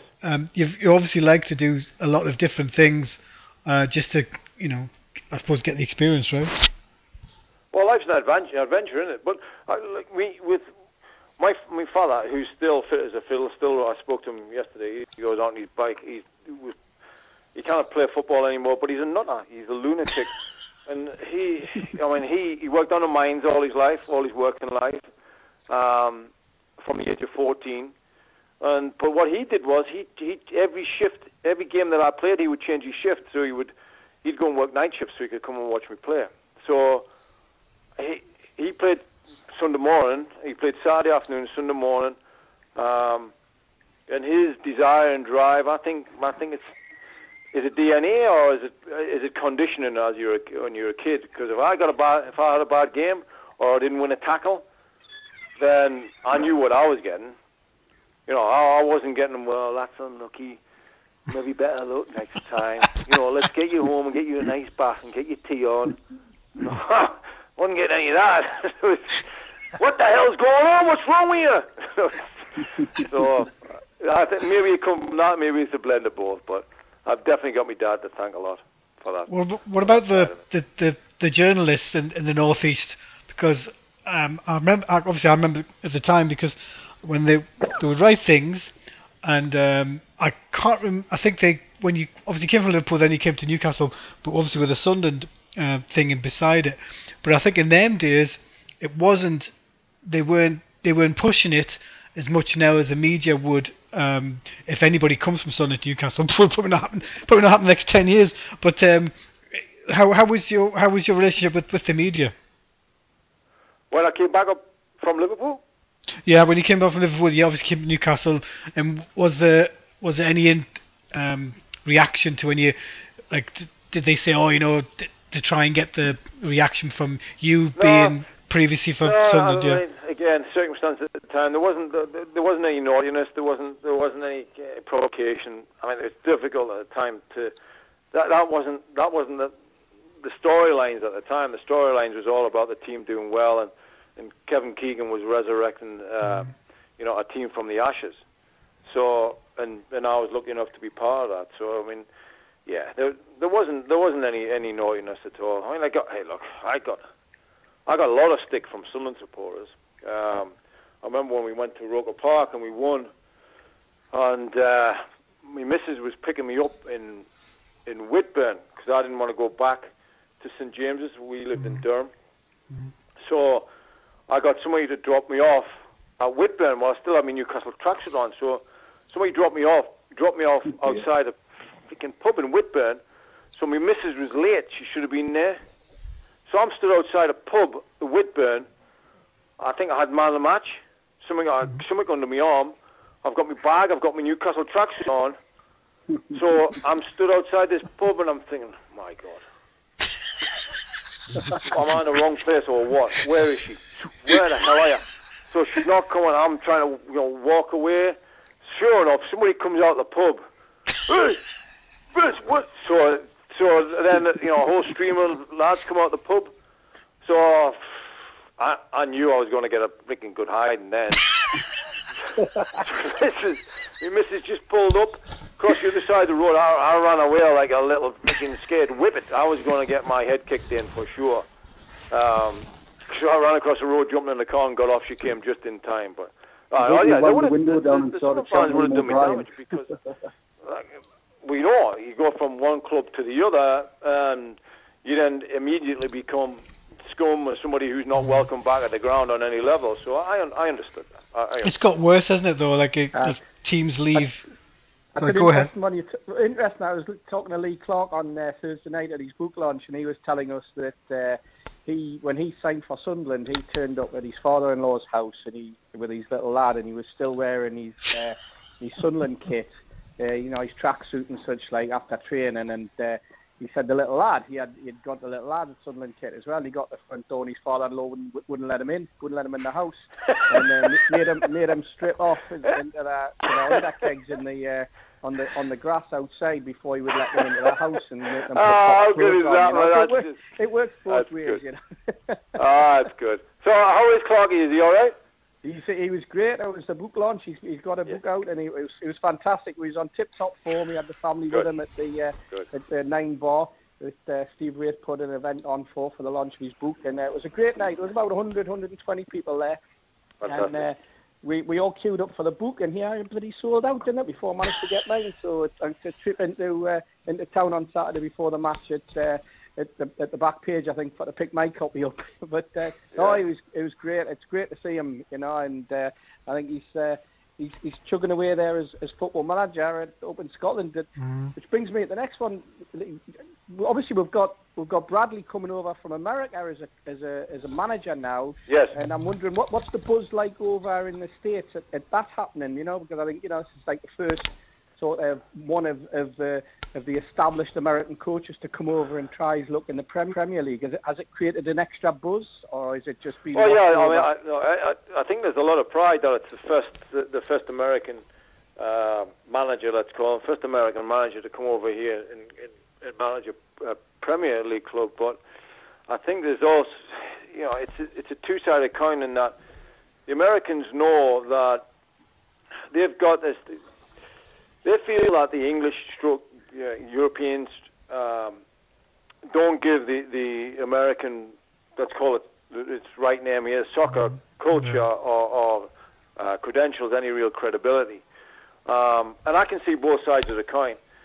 So they feel as if he's been slightly disrespected and people are looking down the nose at him, and he's only got that job because of American owners and are waiting for him to fail, and so that's how they're seeing it to a degree. But there's a lot of pride, and they feel that it's warranted for him to go over there. But there's a lot of responsibility on him in that he's the first American manager to go on. If it goes well, then it'll probably be encouraging signs to possibly open the door for other American managers, head coaches to go over there. But if he fails and he fails miserably, then it might just shut down that little bridge for a while. So there is a big responsibility on Bob Bradley, and I think it's a big job he's got on. So we'll see. I'm not sitting on the fence, but only time will tell. I hope he does well. But to be fair, I've never worked with him. I don't know enough about him. Yeah. Have you obviously we've got Hold on. Yedlin is an American player in our squad who seems to play in every position when he plays for the USA as well. I think in the last game there in the previous window, I think he was playing centre forward at one point in the game. And I think a lot of Newcastle fans are surprised at what a fantastic footballer he is. He's just a young lad, but he's certainly stepped straight into the Newcastle team. I know he was at Sunderland last season on loan from Tottenham, but DeAndre Yedlin seems like probably one of a number of players that I'm sure the Americans have over there that could come over and do a job in the Premier League. Do you think there's more of the Andre Yedlin? There's a lot of talent here. I mean, you've got to understand the numbers here. The numbers here are ridiculous in comparison to England. So the talent here, the challenge that they've got is that it's the coaching levels. It's the quality of the coaching throughout. They don't play enough games at a high enough level. A lot of the players go to college first, which really kills them from a football development point of view, football education and football experience, because that college season is only 3 months. The MLS, young players going into the MLS, that's the logical way for them to be seen in the MLS, to then go to Europe, to England. But the MLS is nowhere near the level of the Premier League. I'm not too sure it ever will be. So it's a difficult transition to go from the highest level here, which is the MLS, into the Premier League. So you have to be. I mean, there's now several American players that's done it. So I think that's going to continue. But the biggest thing here is the early development of the players from the quality of the coaches. That's got to change for them to get better quickly. But the talent's definitely here. Absolutely, Neil? no doubt about it.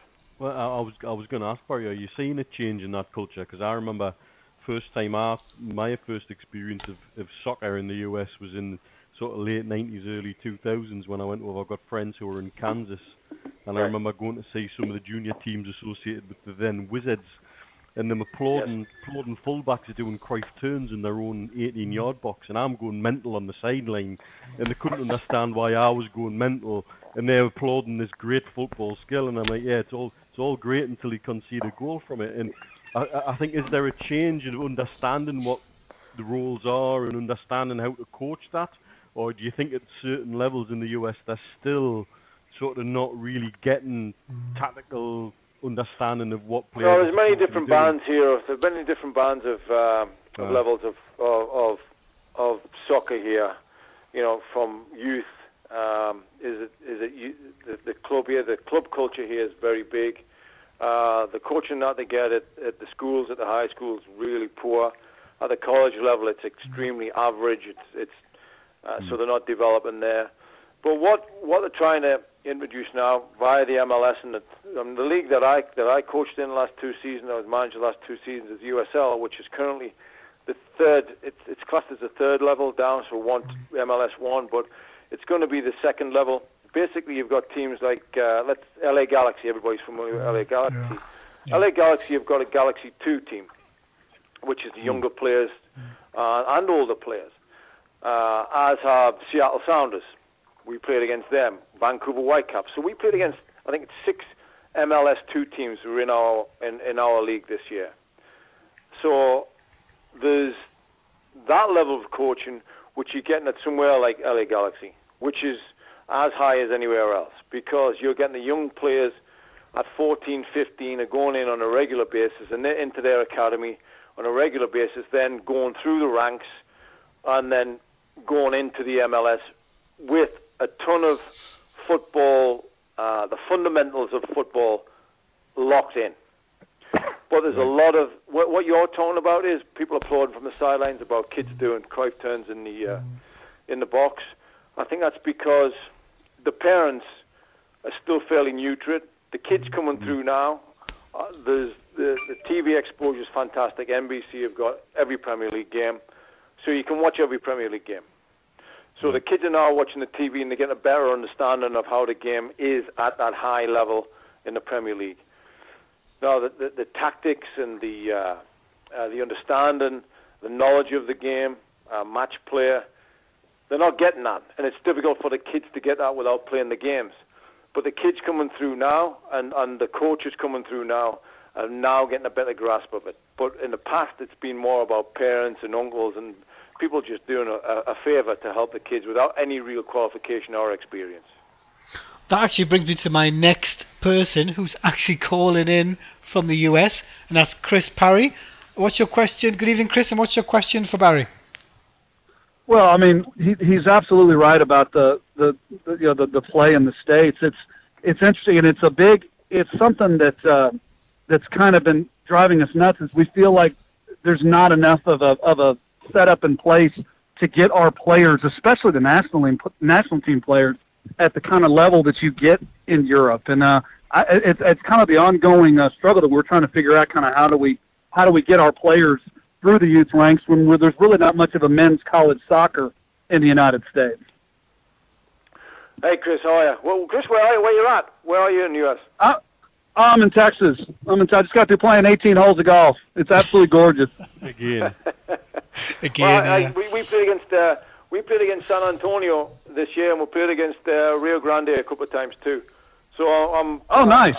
I'm familiar with Texas, but. Well, so I mean, like an Englishman named Dom Dwyer. You know, Dom Dwyer did really well. He actually played at Tyler Junior College, just as where I live in Tyler, and he's gone and made a real successful career in the MLS.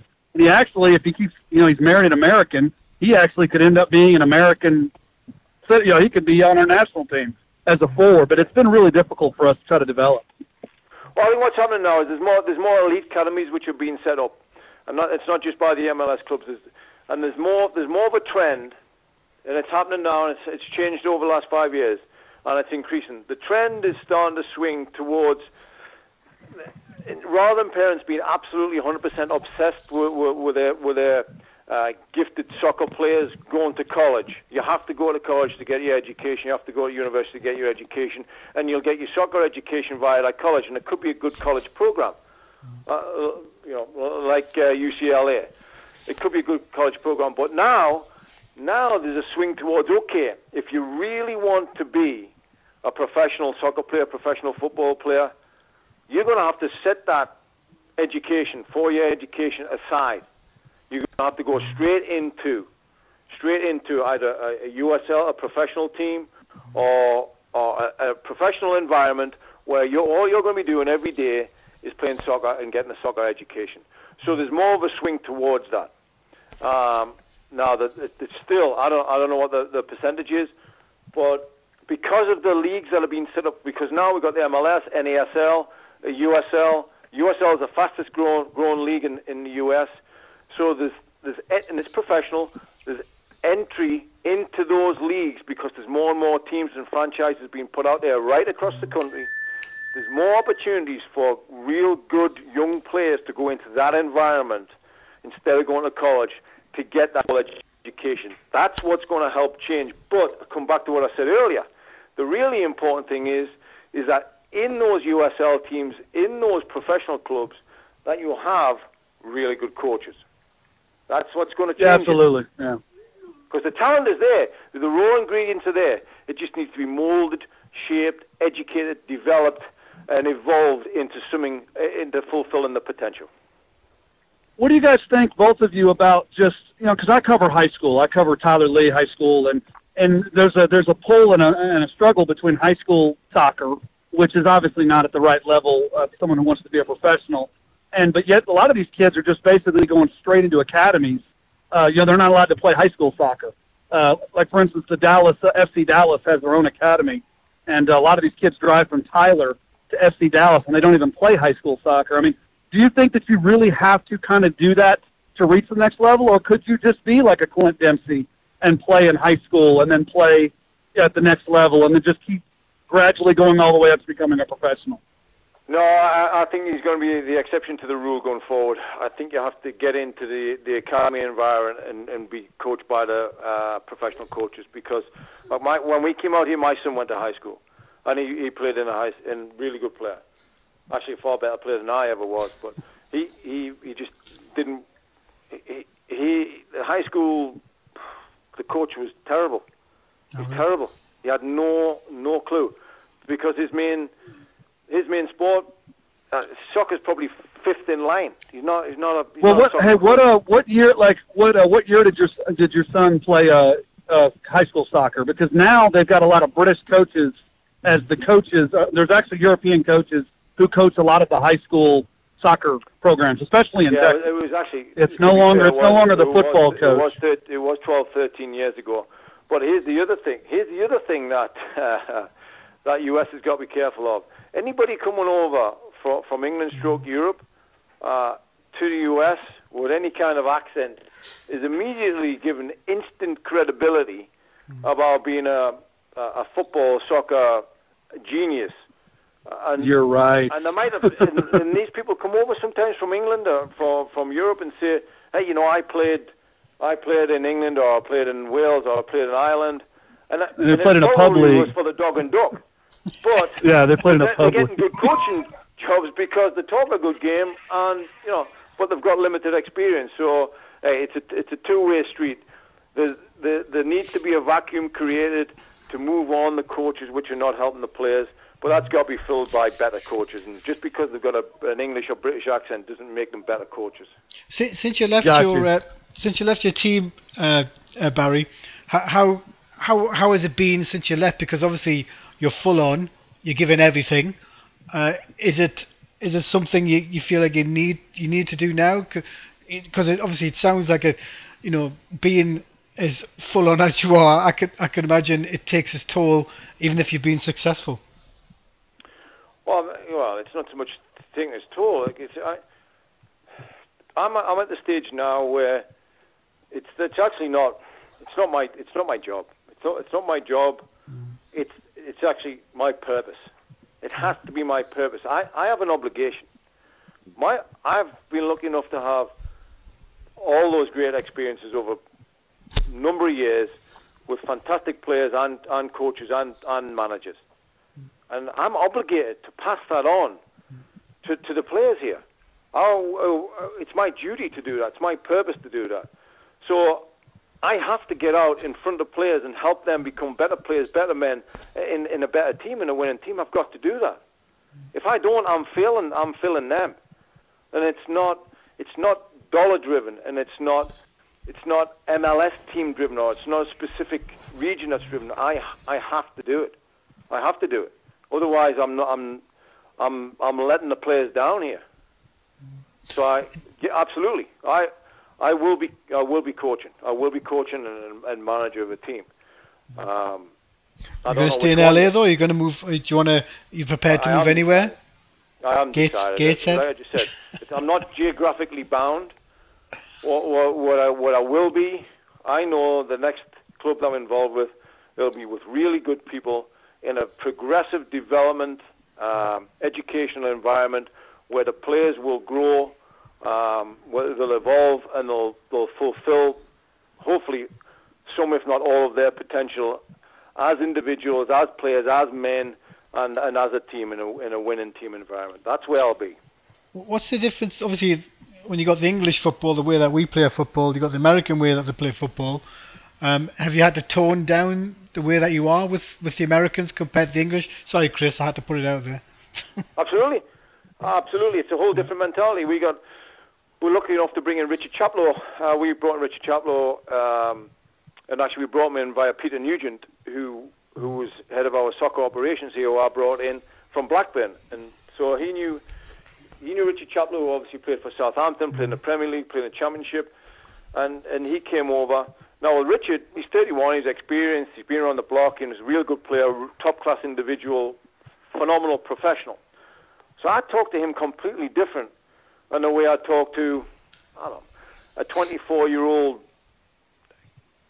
college kid who's living in Orange County. It's two completely different people, two completely different personalities. Now, with Richard, if Richard has a bad game, I know, or he's had a poor 45 minutes, I know what I can say to Richard. I can say, Richard, what the hell's going on? Get your finger out. You don't want to play today. We're actually playing in a different colour shirt than the shirt you're passing to. If you don't get your finger out, I'm bringing you off after 10 minutes. Oh, I can give him a whack. But with a college player, I can't do that.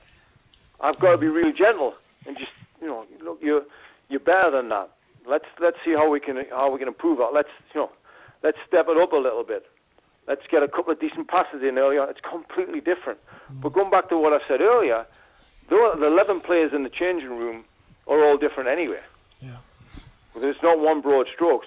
But the English mentality should be brought over here as part of a team, not to be the team. Because the American culture is really important. It has to be retained.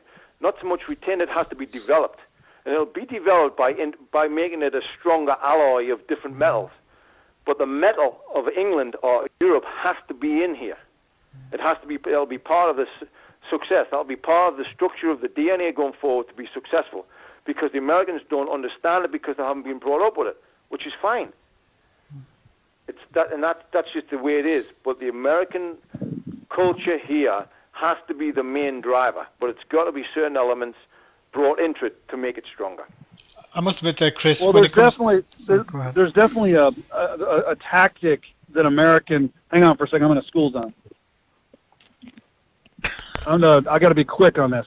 There's definitely a tactic. I hope I don't get a ticket. There's definitely a tactic that Americans play that we've always played. That is defensive, guard the goal, try to hit on the counter. Try to nick a goal, try to beat and it got the United States all the way to the quarterfinals, in the World Cup, and they almost beat Germany. But then, you got Jurgen coming in, and he wants to try to make it all, the European style and this and that. It just seems like right now we're just not very well suited to play that style of play, at least in my opinion. Well, I think what you're talking about something completely different, because you're talking about your team on a national level. Now, look, if we want to talk about England on a national level, everybody shrivels and goes home because they're an absolute disaster. But if you're talking about the Premier League, the quality of the Premier League, the quality of our national team, the English national team, is not a reflection of the quality of the Premier League. Yeah, Premier League's fantastic. It's the same as with the club, with some of the MLS teams, some of the MLS players here. The coach, we've got Patrick Vieira's here coaching.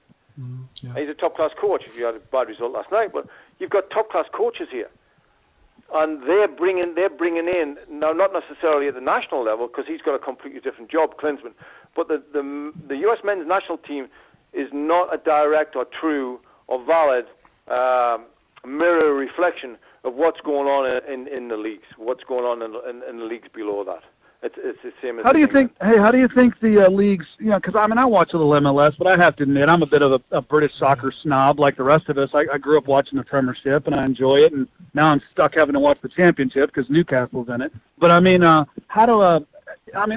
what do you think about the MLS? It seems like it's more watchable. It's definitely more entertaining. I don't see a lot of NASL games as much unless there's an awful vine, of a guy getting kicked in the back or just something horrible that's on Twitter, and that's unfortunately the only way you hear about the NASL. Yeah. Well, I actually watched 3 MLS playoff games yesterday, as well as 2 Premier League games. So that tells you how my day went on Sunday. But so I watched, and I was completely underwhelmed by the quality of the MLS games. I watched Galaxy against Colorado, and I watched Toronto, and I watched New York, and it was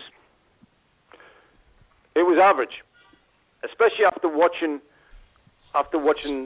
Chelsea and watching Arsenal, watching that in Liverpool.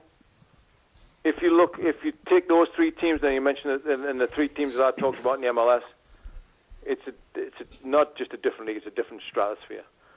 The MLS is nowhere near the level of the Premier League.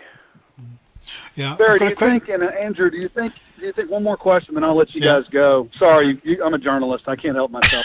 Do you think that it's the biggest thing we always hear, and the biggest excuse that America always likes to give, is that we've only had our soccer league for 20 years, so we don't really have the 100 and something years of kids. And kids here don't grow up wanting to play soccer. You know that. Here, you think you can't yell at a college kid in soccer, but you darn sure can yell at a college kid in football.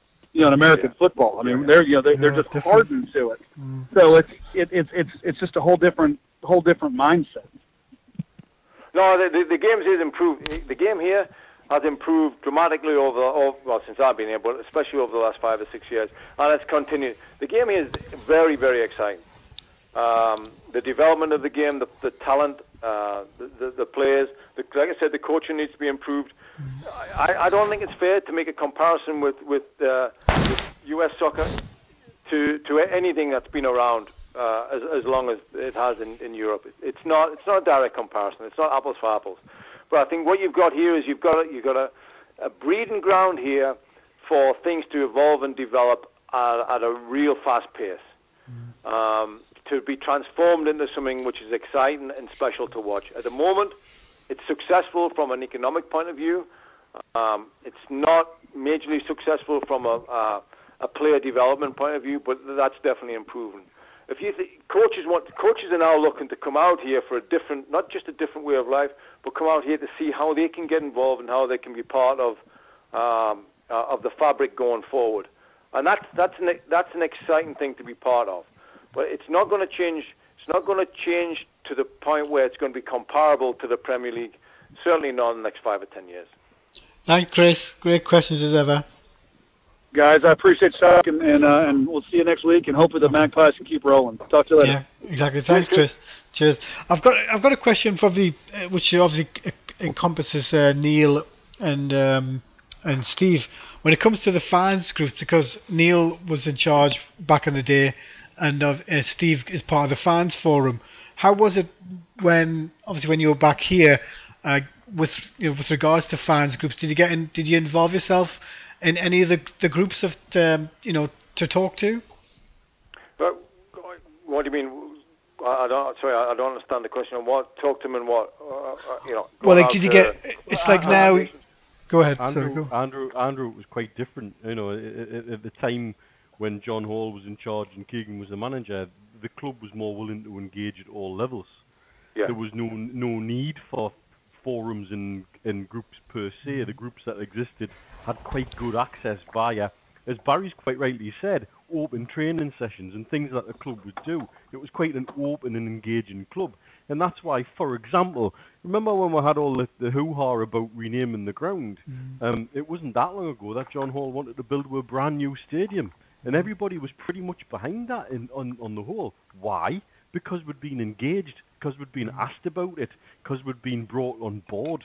And there was no need. I'm quite sure Barry went to many events organised by supporters clubs around the region. Well, yeah, we had a ton of presentations and talkings and stuff like that. But and Kevin Keegan didn't he didn't force the lads to do it. He encouraged the lads to do it, and he led by example because he was out a lot of nights a week in and around the town doing stuff, presentations and turning up in appearances, and I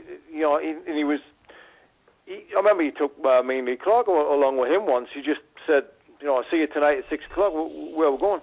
Oh, I'll tell you when we'll meet you. I'll meet you at the ground.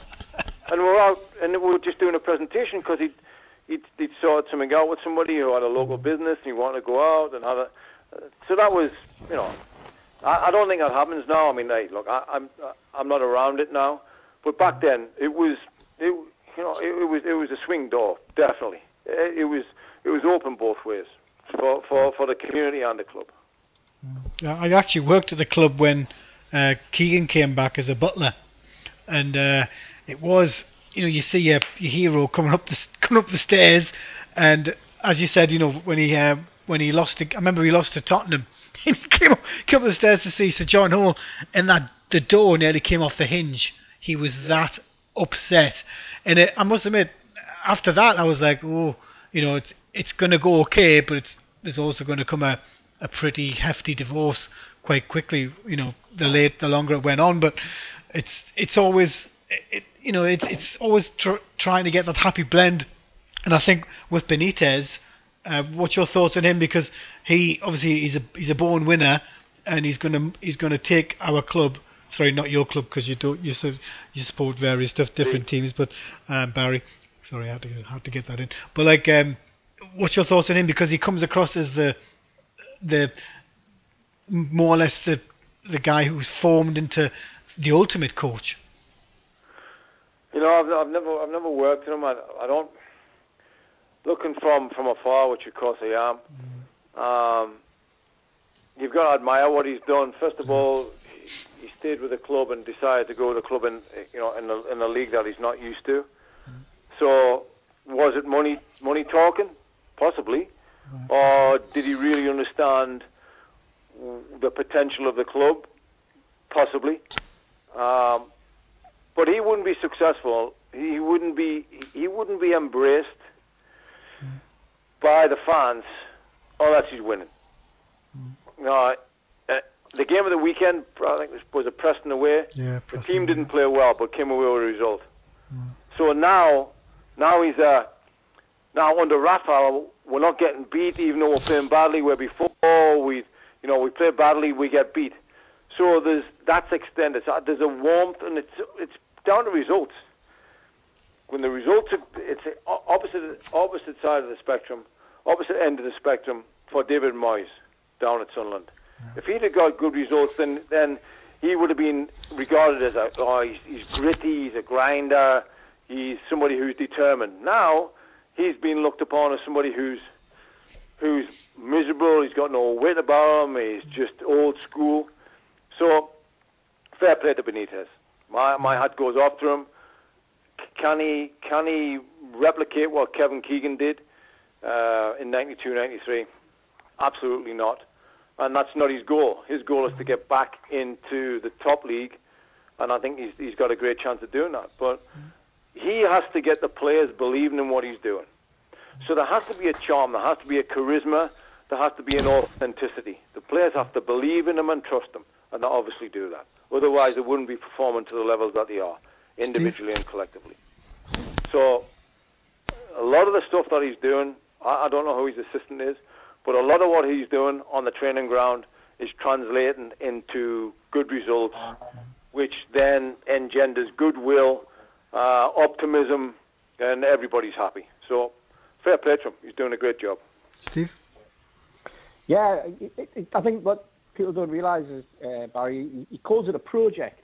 He said he's looked at what needs to be done. He seems to have been given control of virtually every aspect of the club, from what the players are eating and the things that are happening around that you would expect a coach to be in control of, to the facilities, what facilities are being provided. He's changed the pitches at the training ground, the indoor pitch. He's put 4G pitches down. He's looked at the interaction that the players have within the changing rooms and at the training ground, bringing the squad closer together. Making changes within the actual physicality of the building. He seems to have taken this whole, as he calls it, a project. He's looked at what can be done. He's had the opportunity. He was only here for 10 games, but something clicked with him. He's looked at it and thought, I can do things with this. He's got his own coaching team in alongside him, but he sees it, I think, very much as a sort of 6-year plan that he's got. And I think, having been at Madrid and having been in Italy, having had the rapport with the fans at places like Liverpool, I think he's then seen the flip side of it at Chelsea.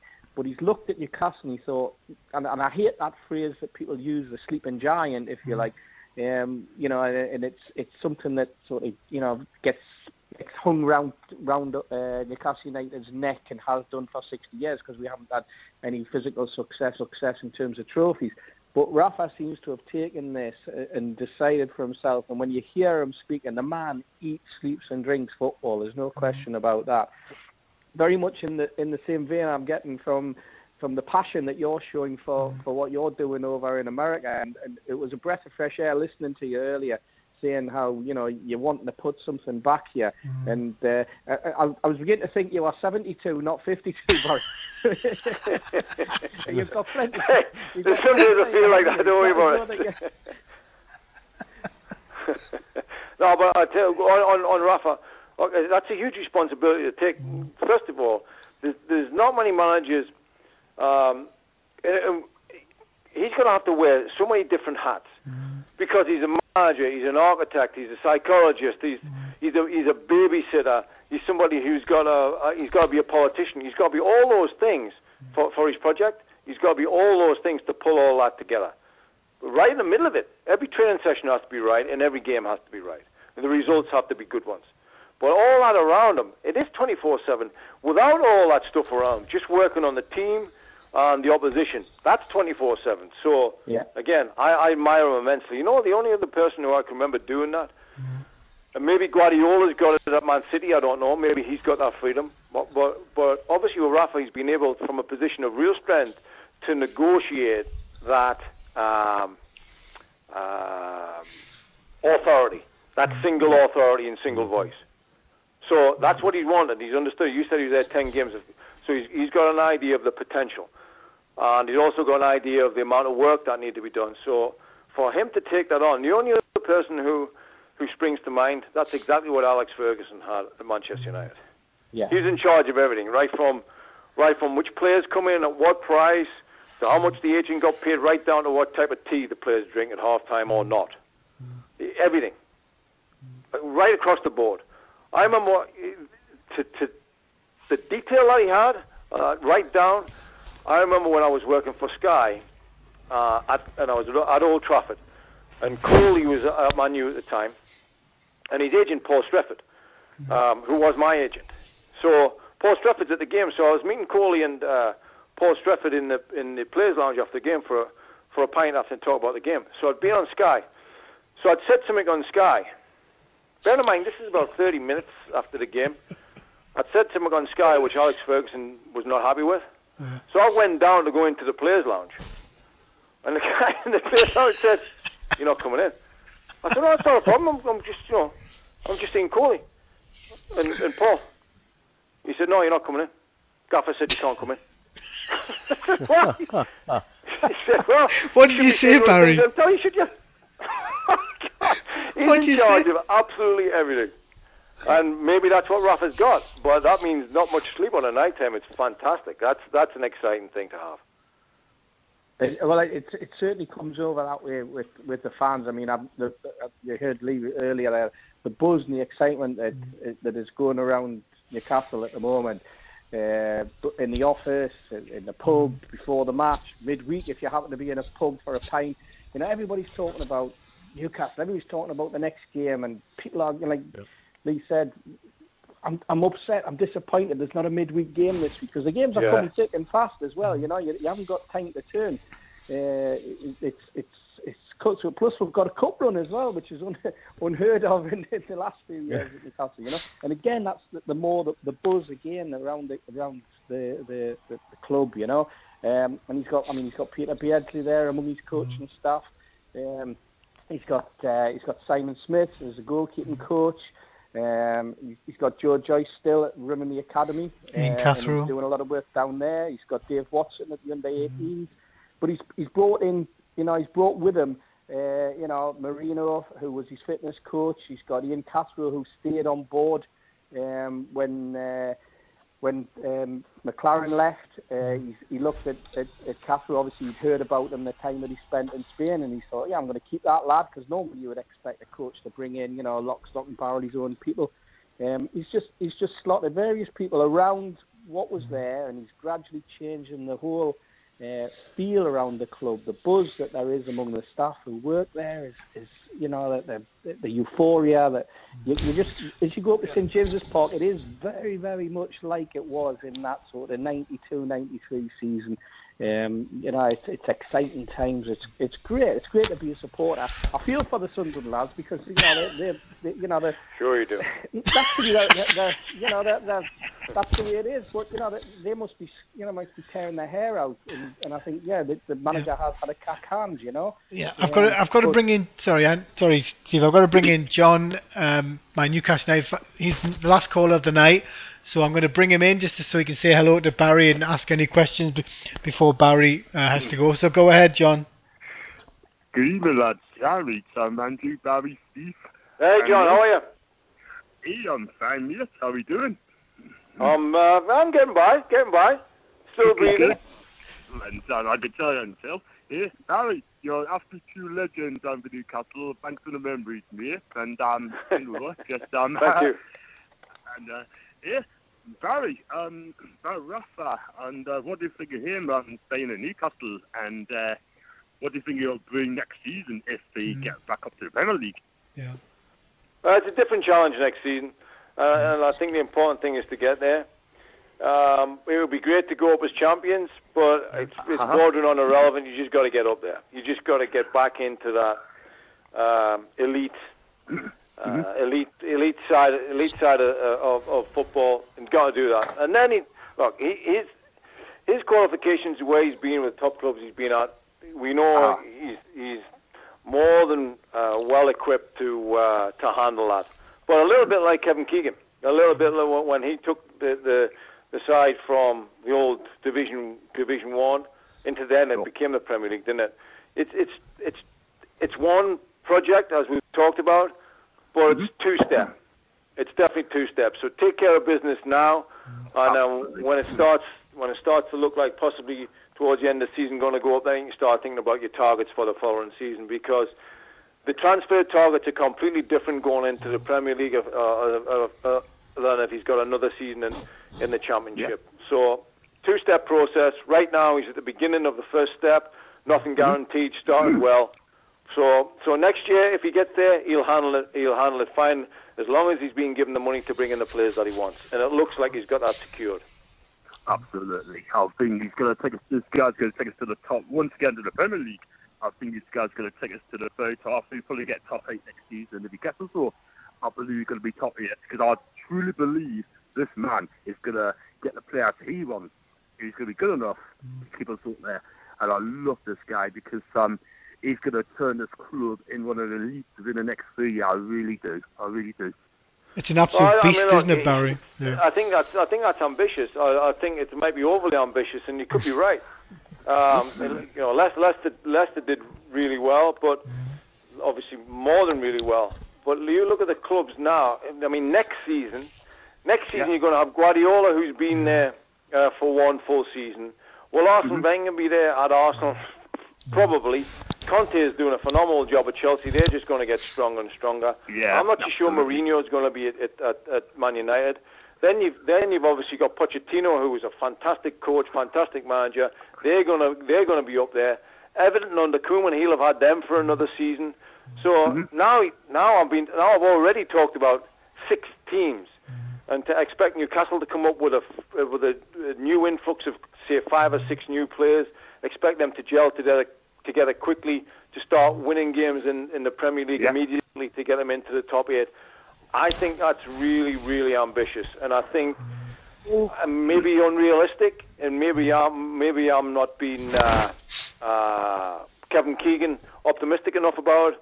But to just to anchor it, if you can get in the Premier League and then stay in it, mid-table-ish, for one season just to consolidate and then see what you need to build on it for the following season, I think that's a great game plan. And if he gets there, I think he's done really well.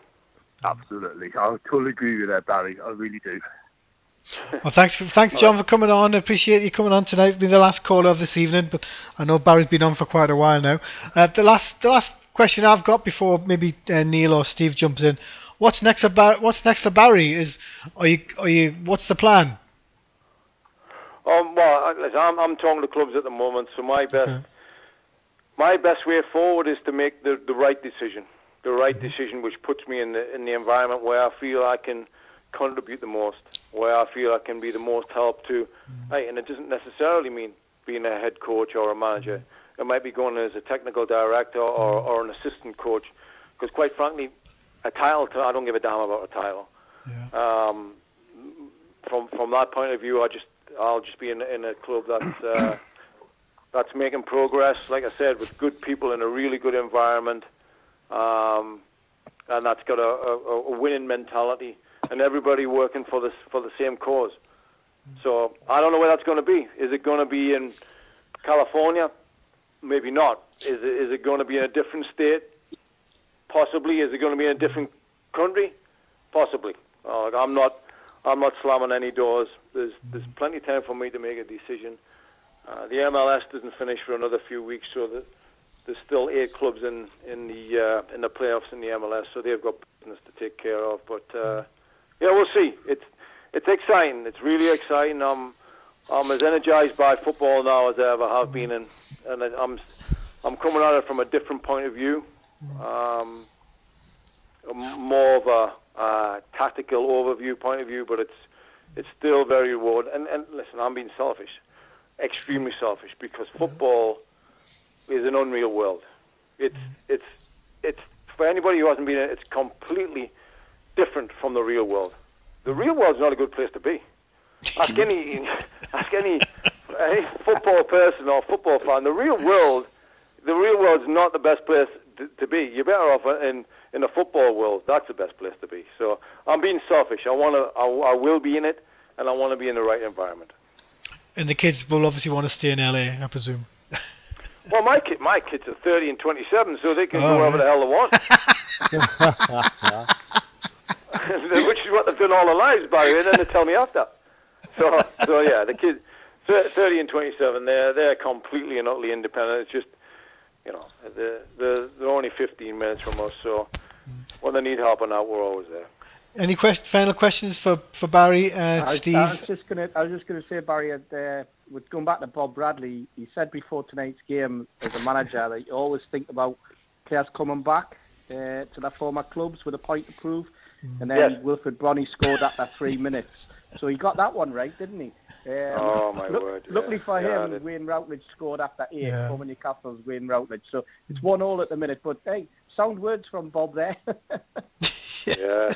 Neil? Yeah. Well, he's an experienced manager. Oh, yeah. Yeah, I tell you what was interesting, though. I watched, before the games last weekend, I watched Jurgen Klopp's pre-match interview. And obviously, I watched Bob Bradley's. And Jurgen Klopp's, he's experienced, he's in charge, he's a strong personality, his team's going well, he's been with him now for long enough that he's confident it's going in the right direction. And just the way that managers handle themselves and the way they convey themselves. But Bob Bradley is he's under pressure. And I applaud him, because it's a very brave thing to do.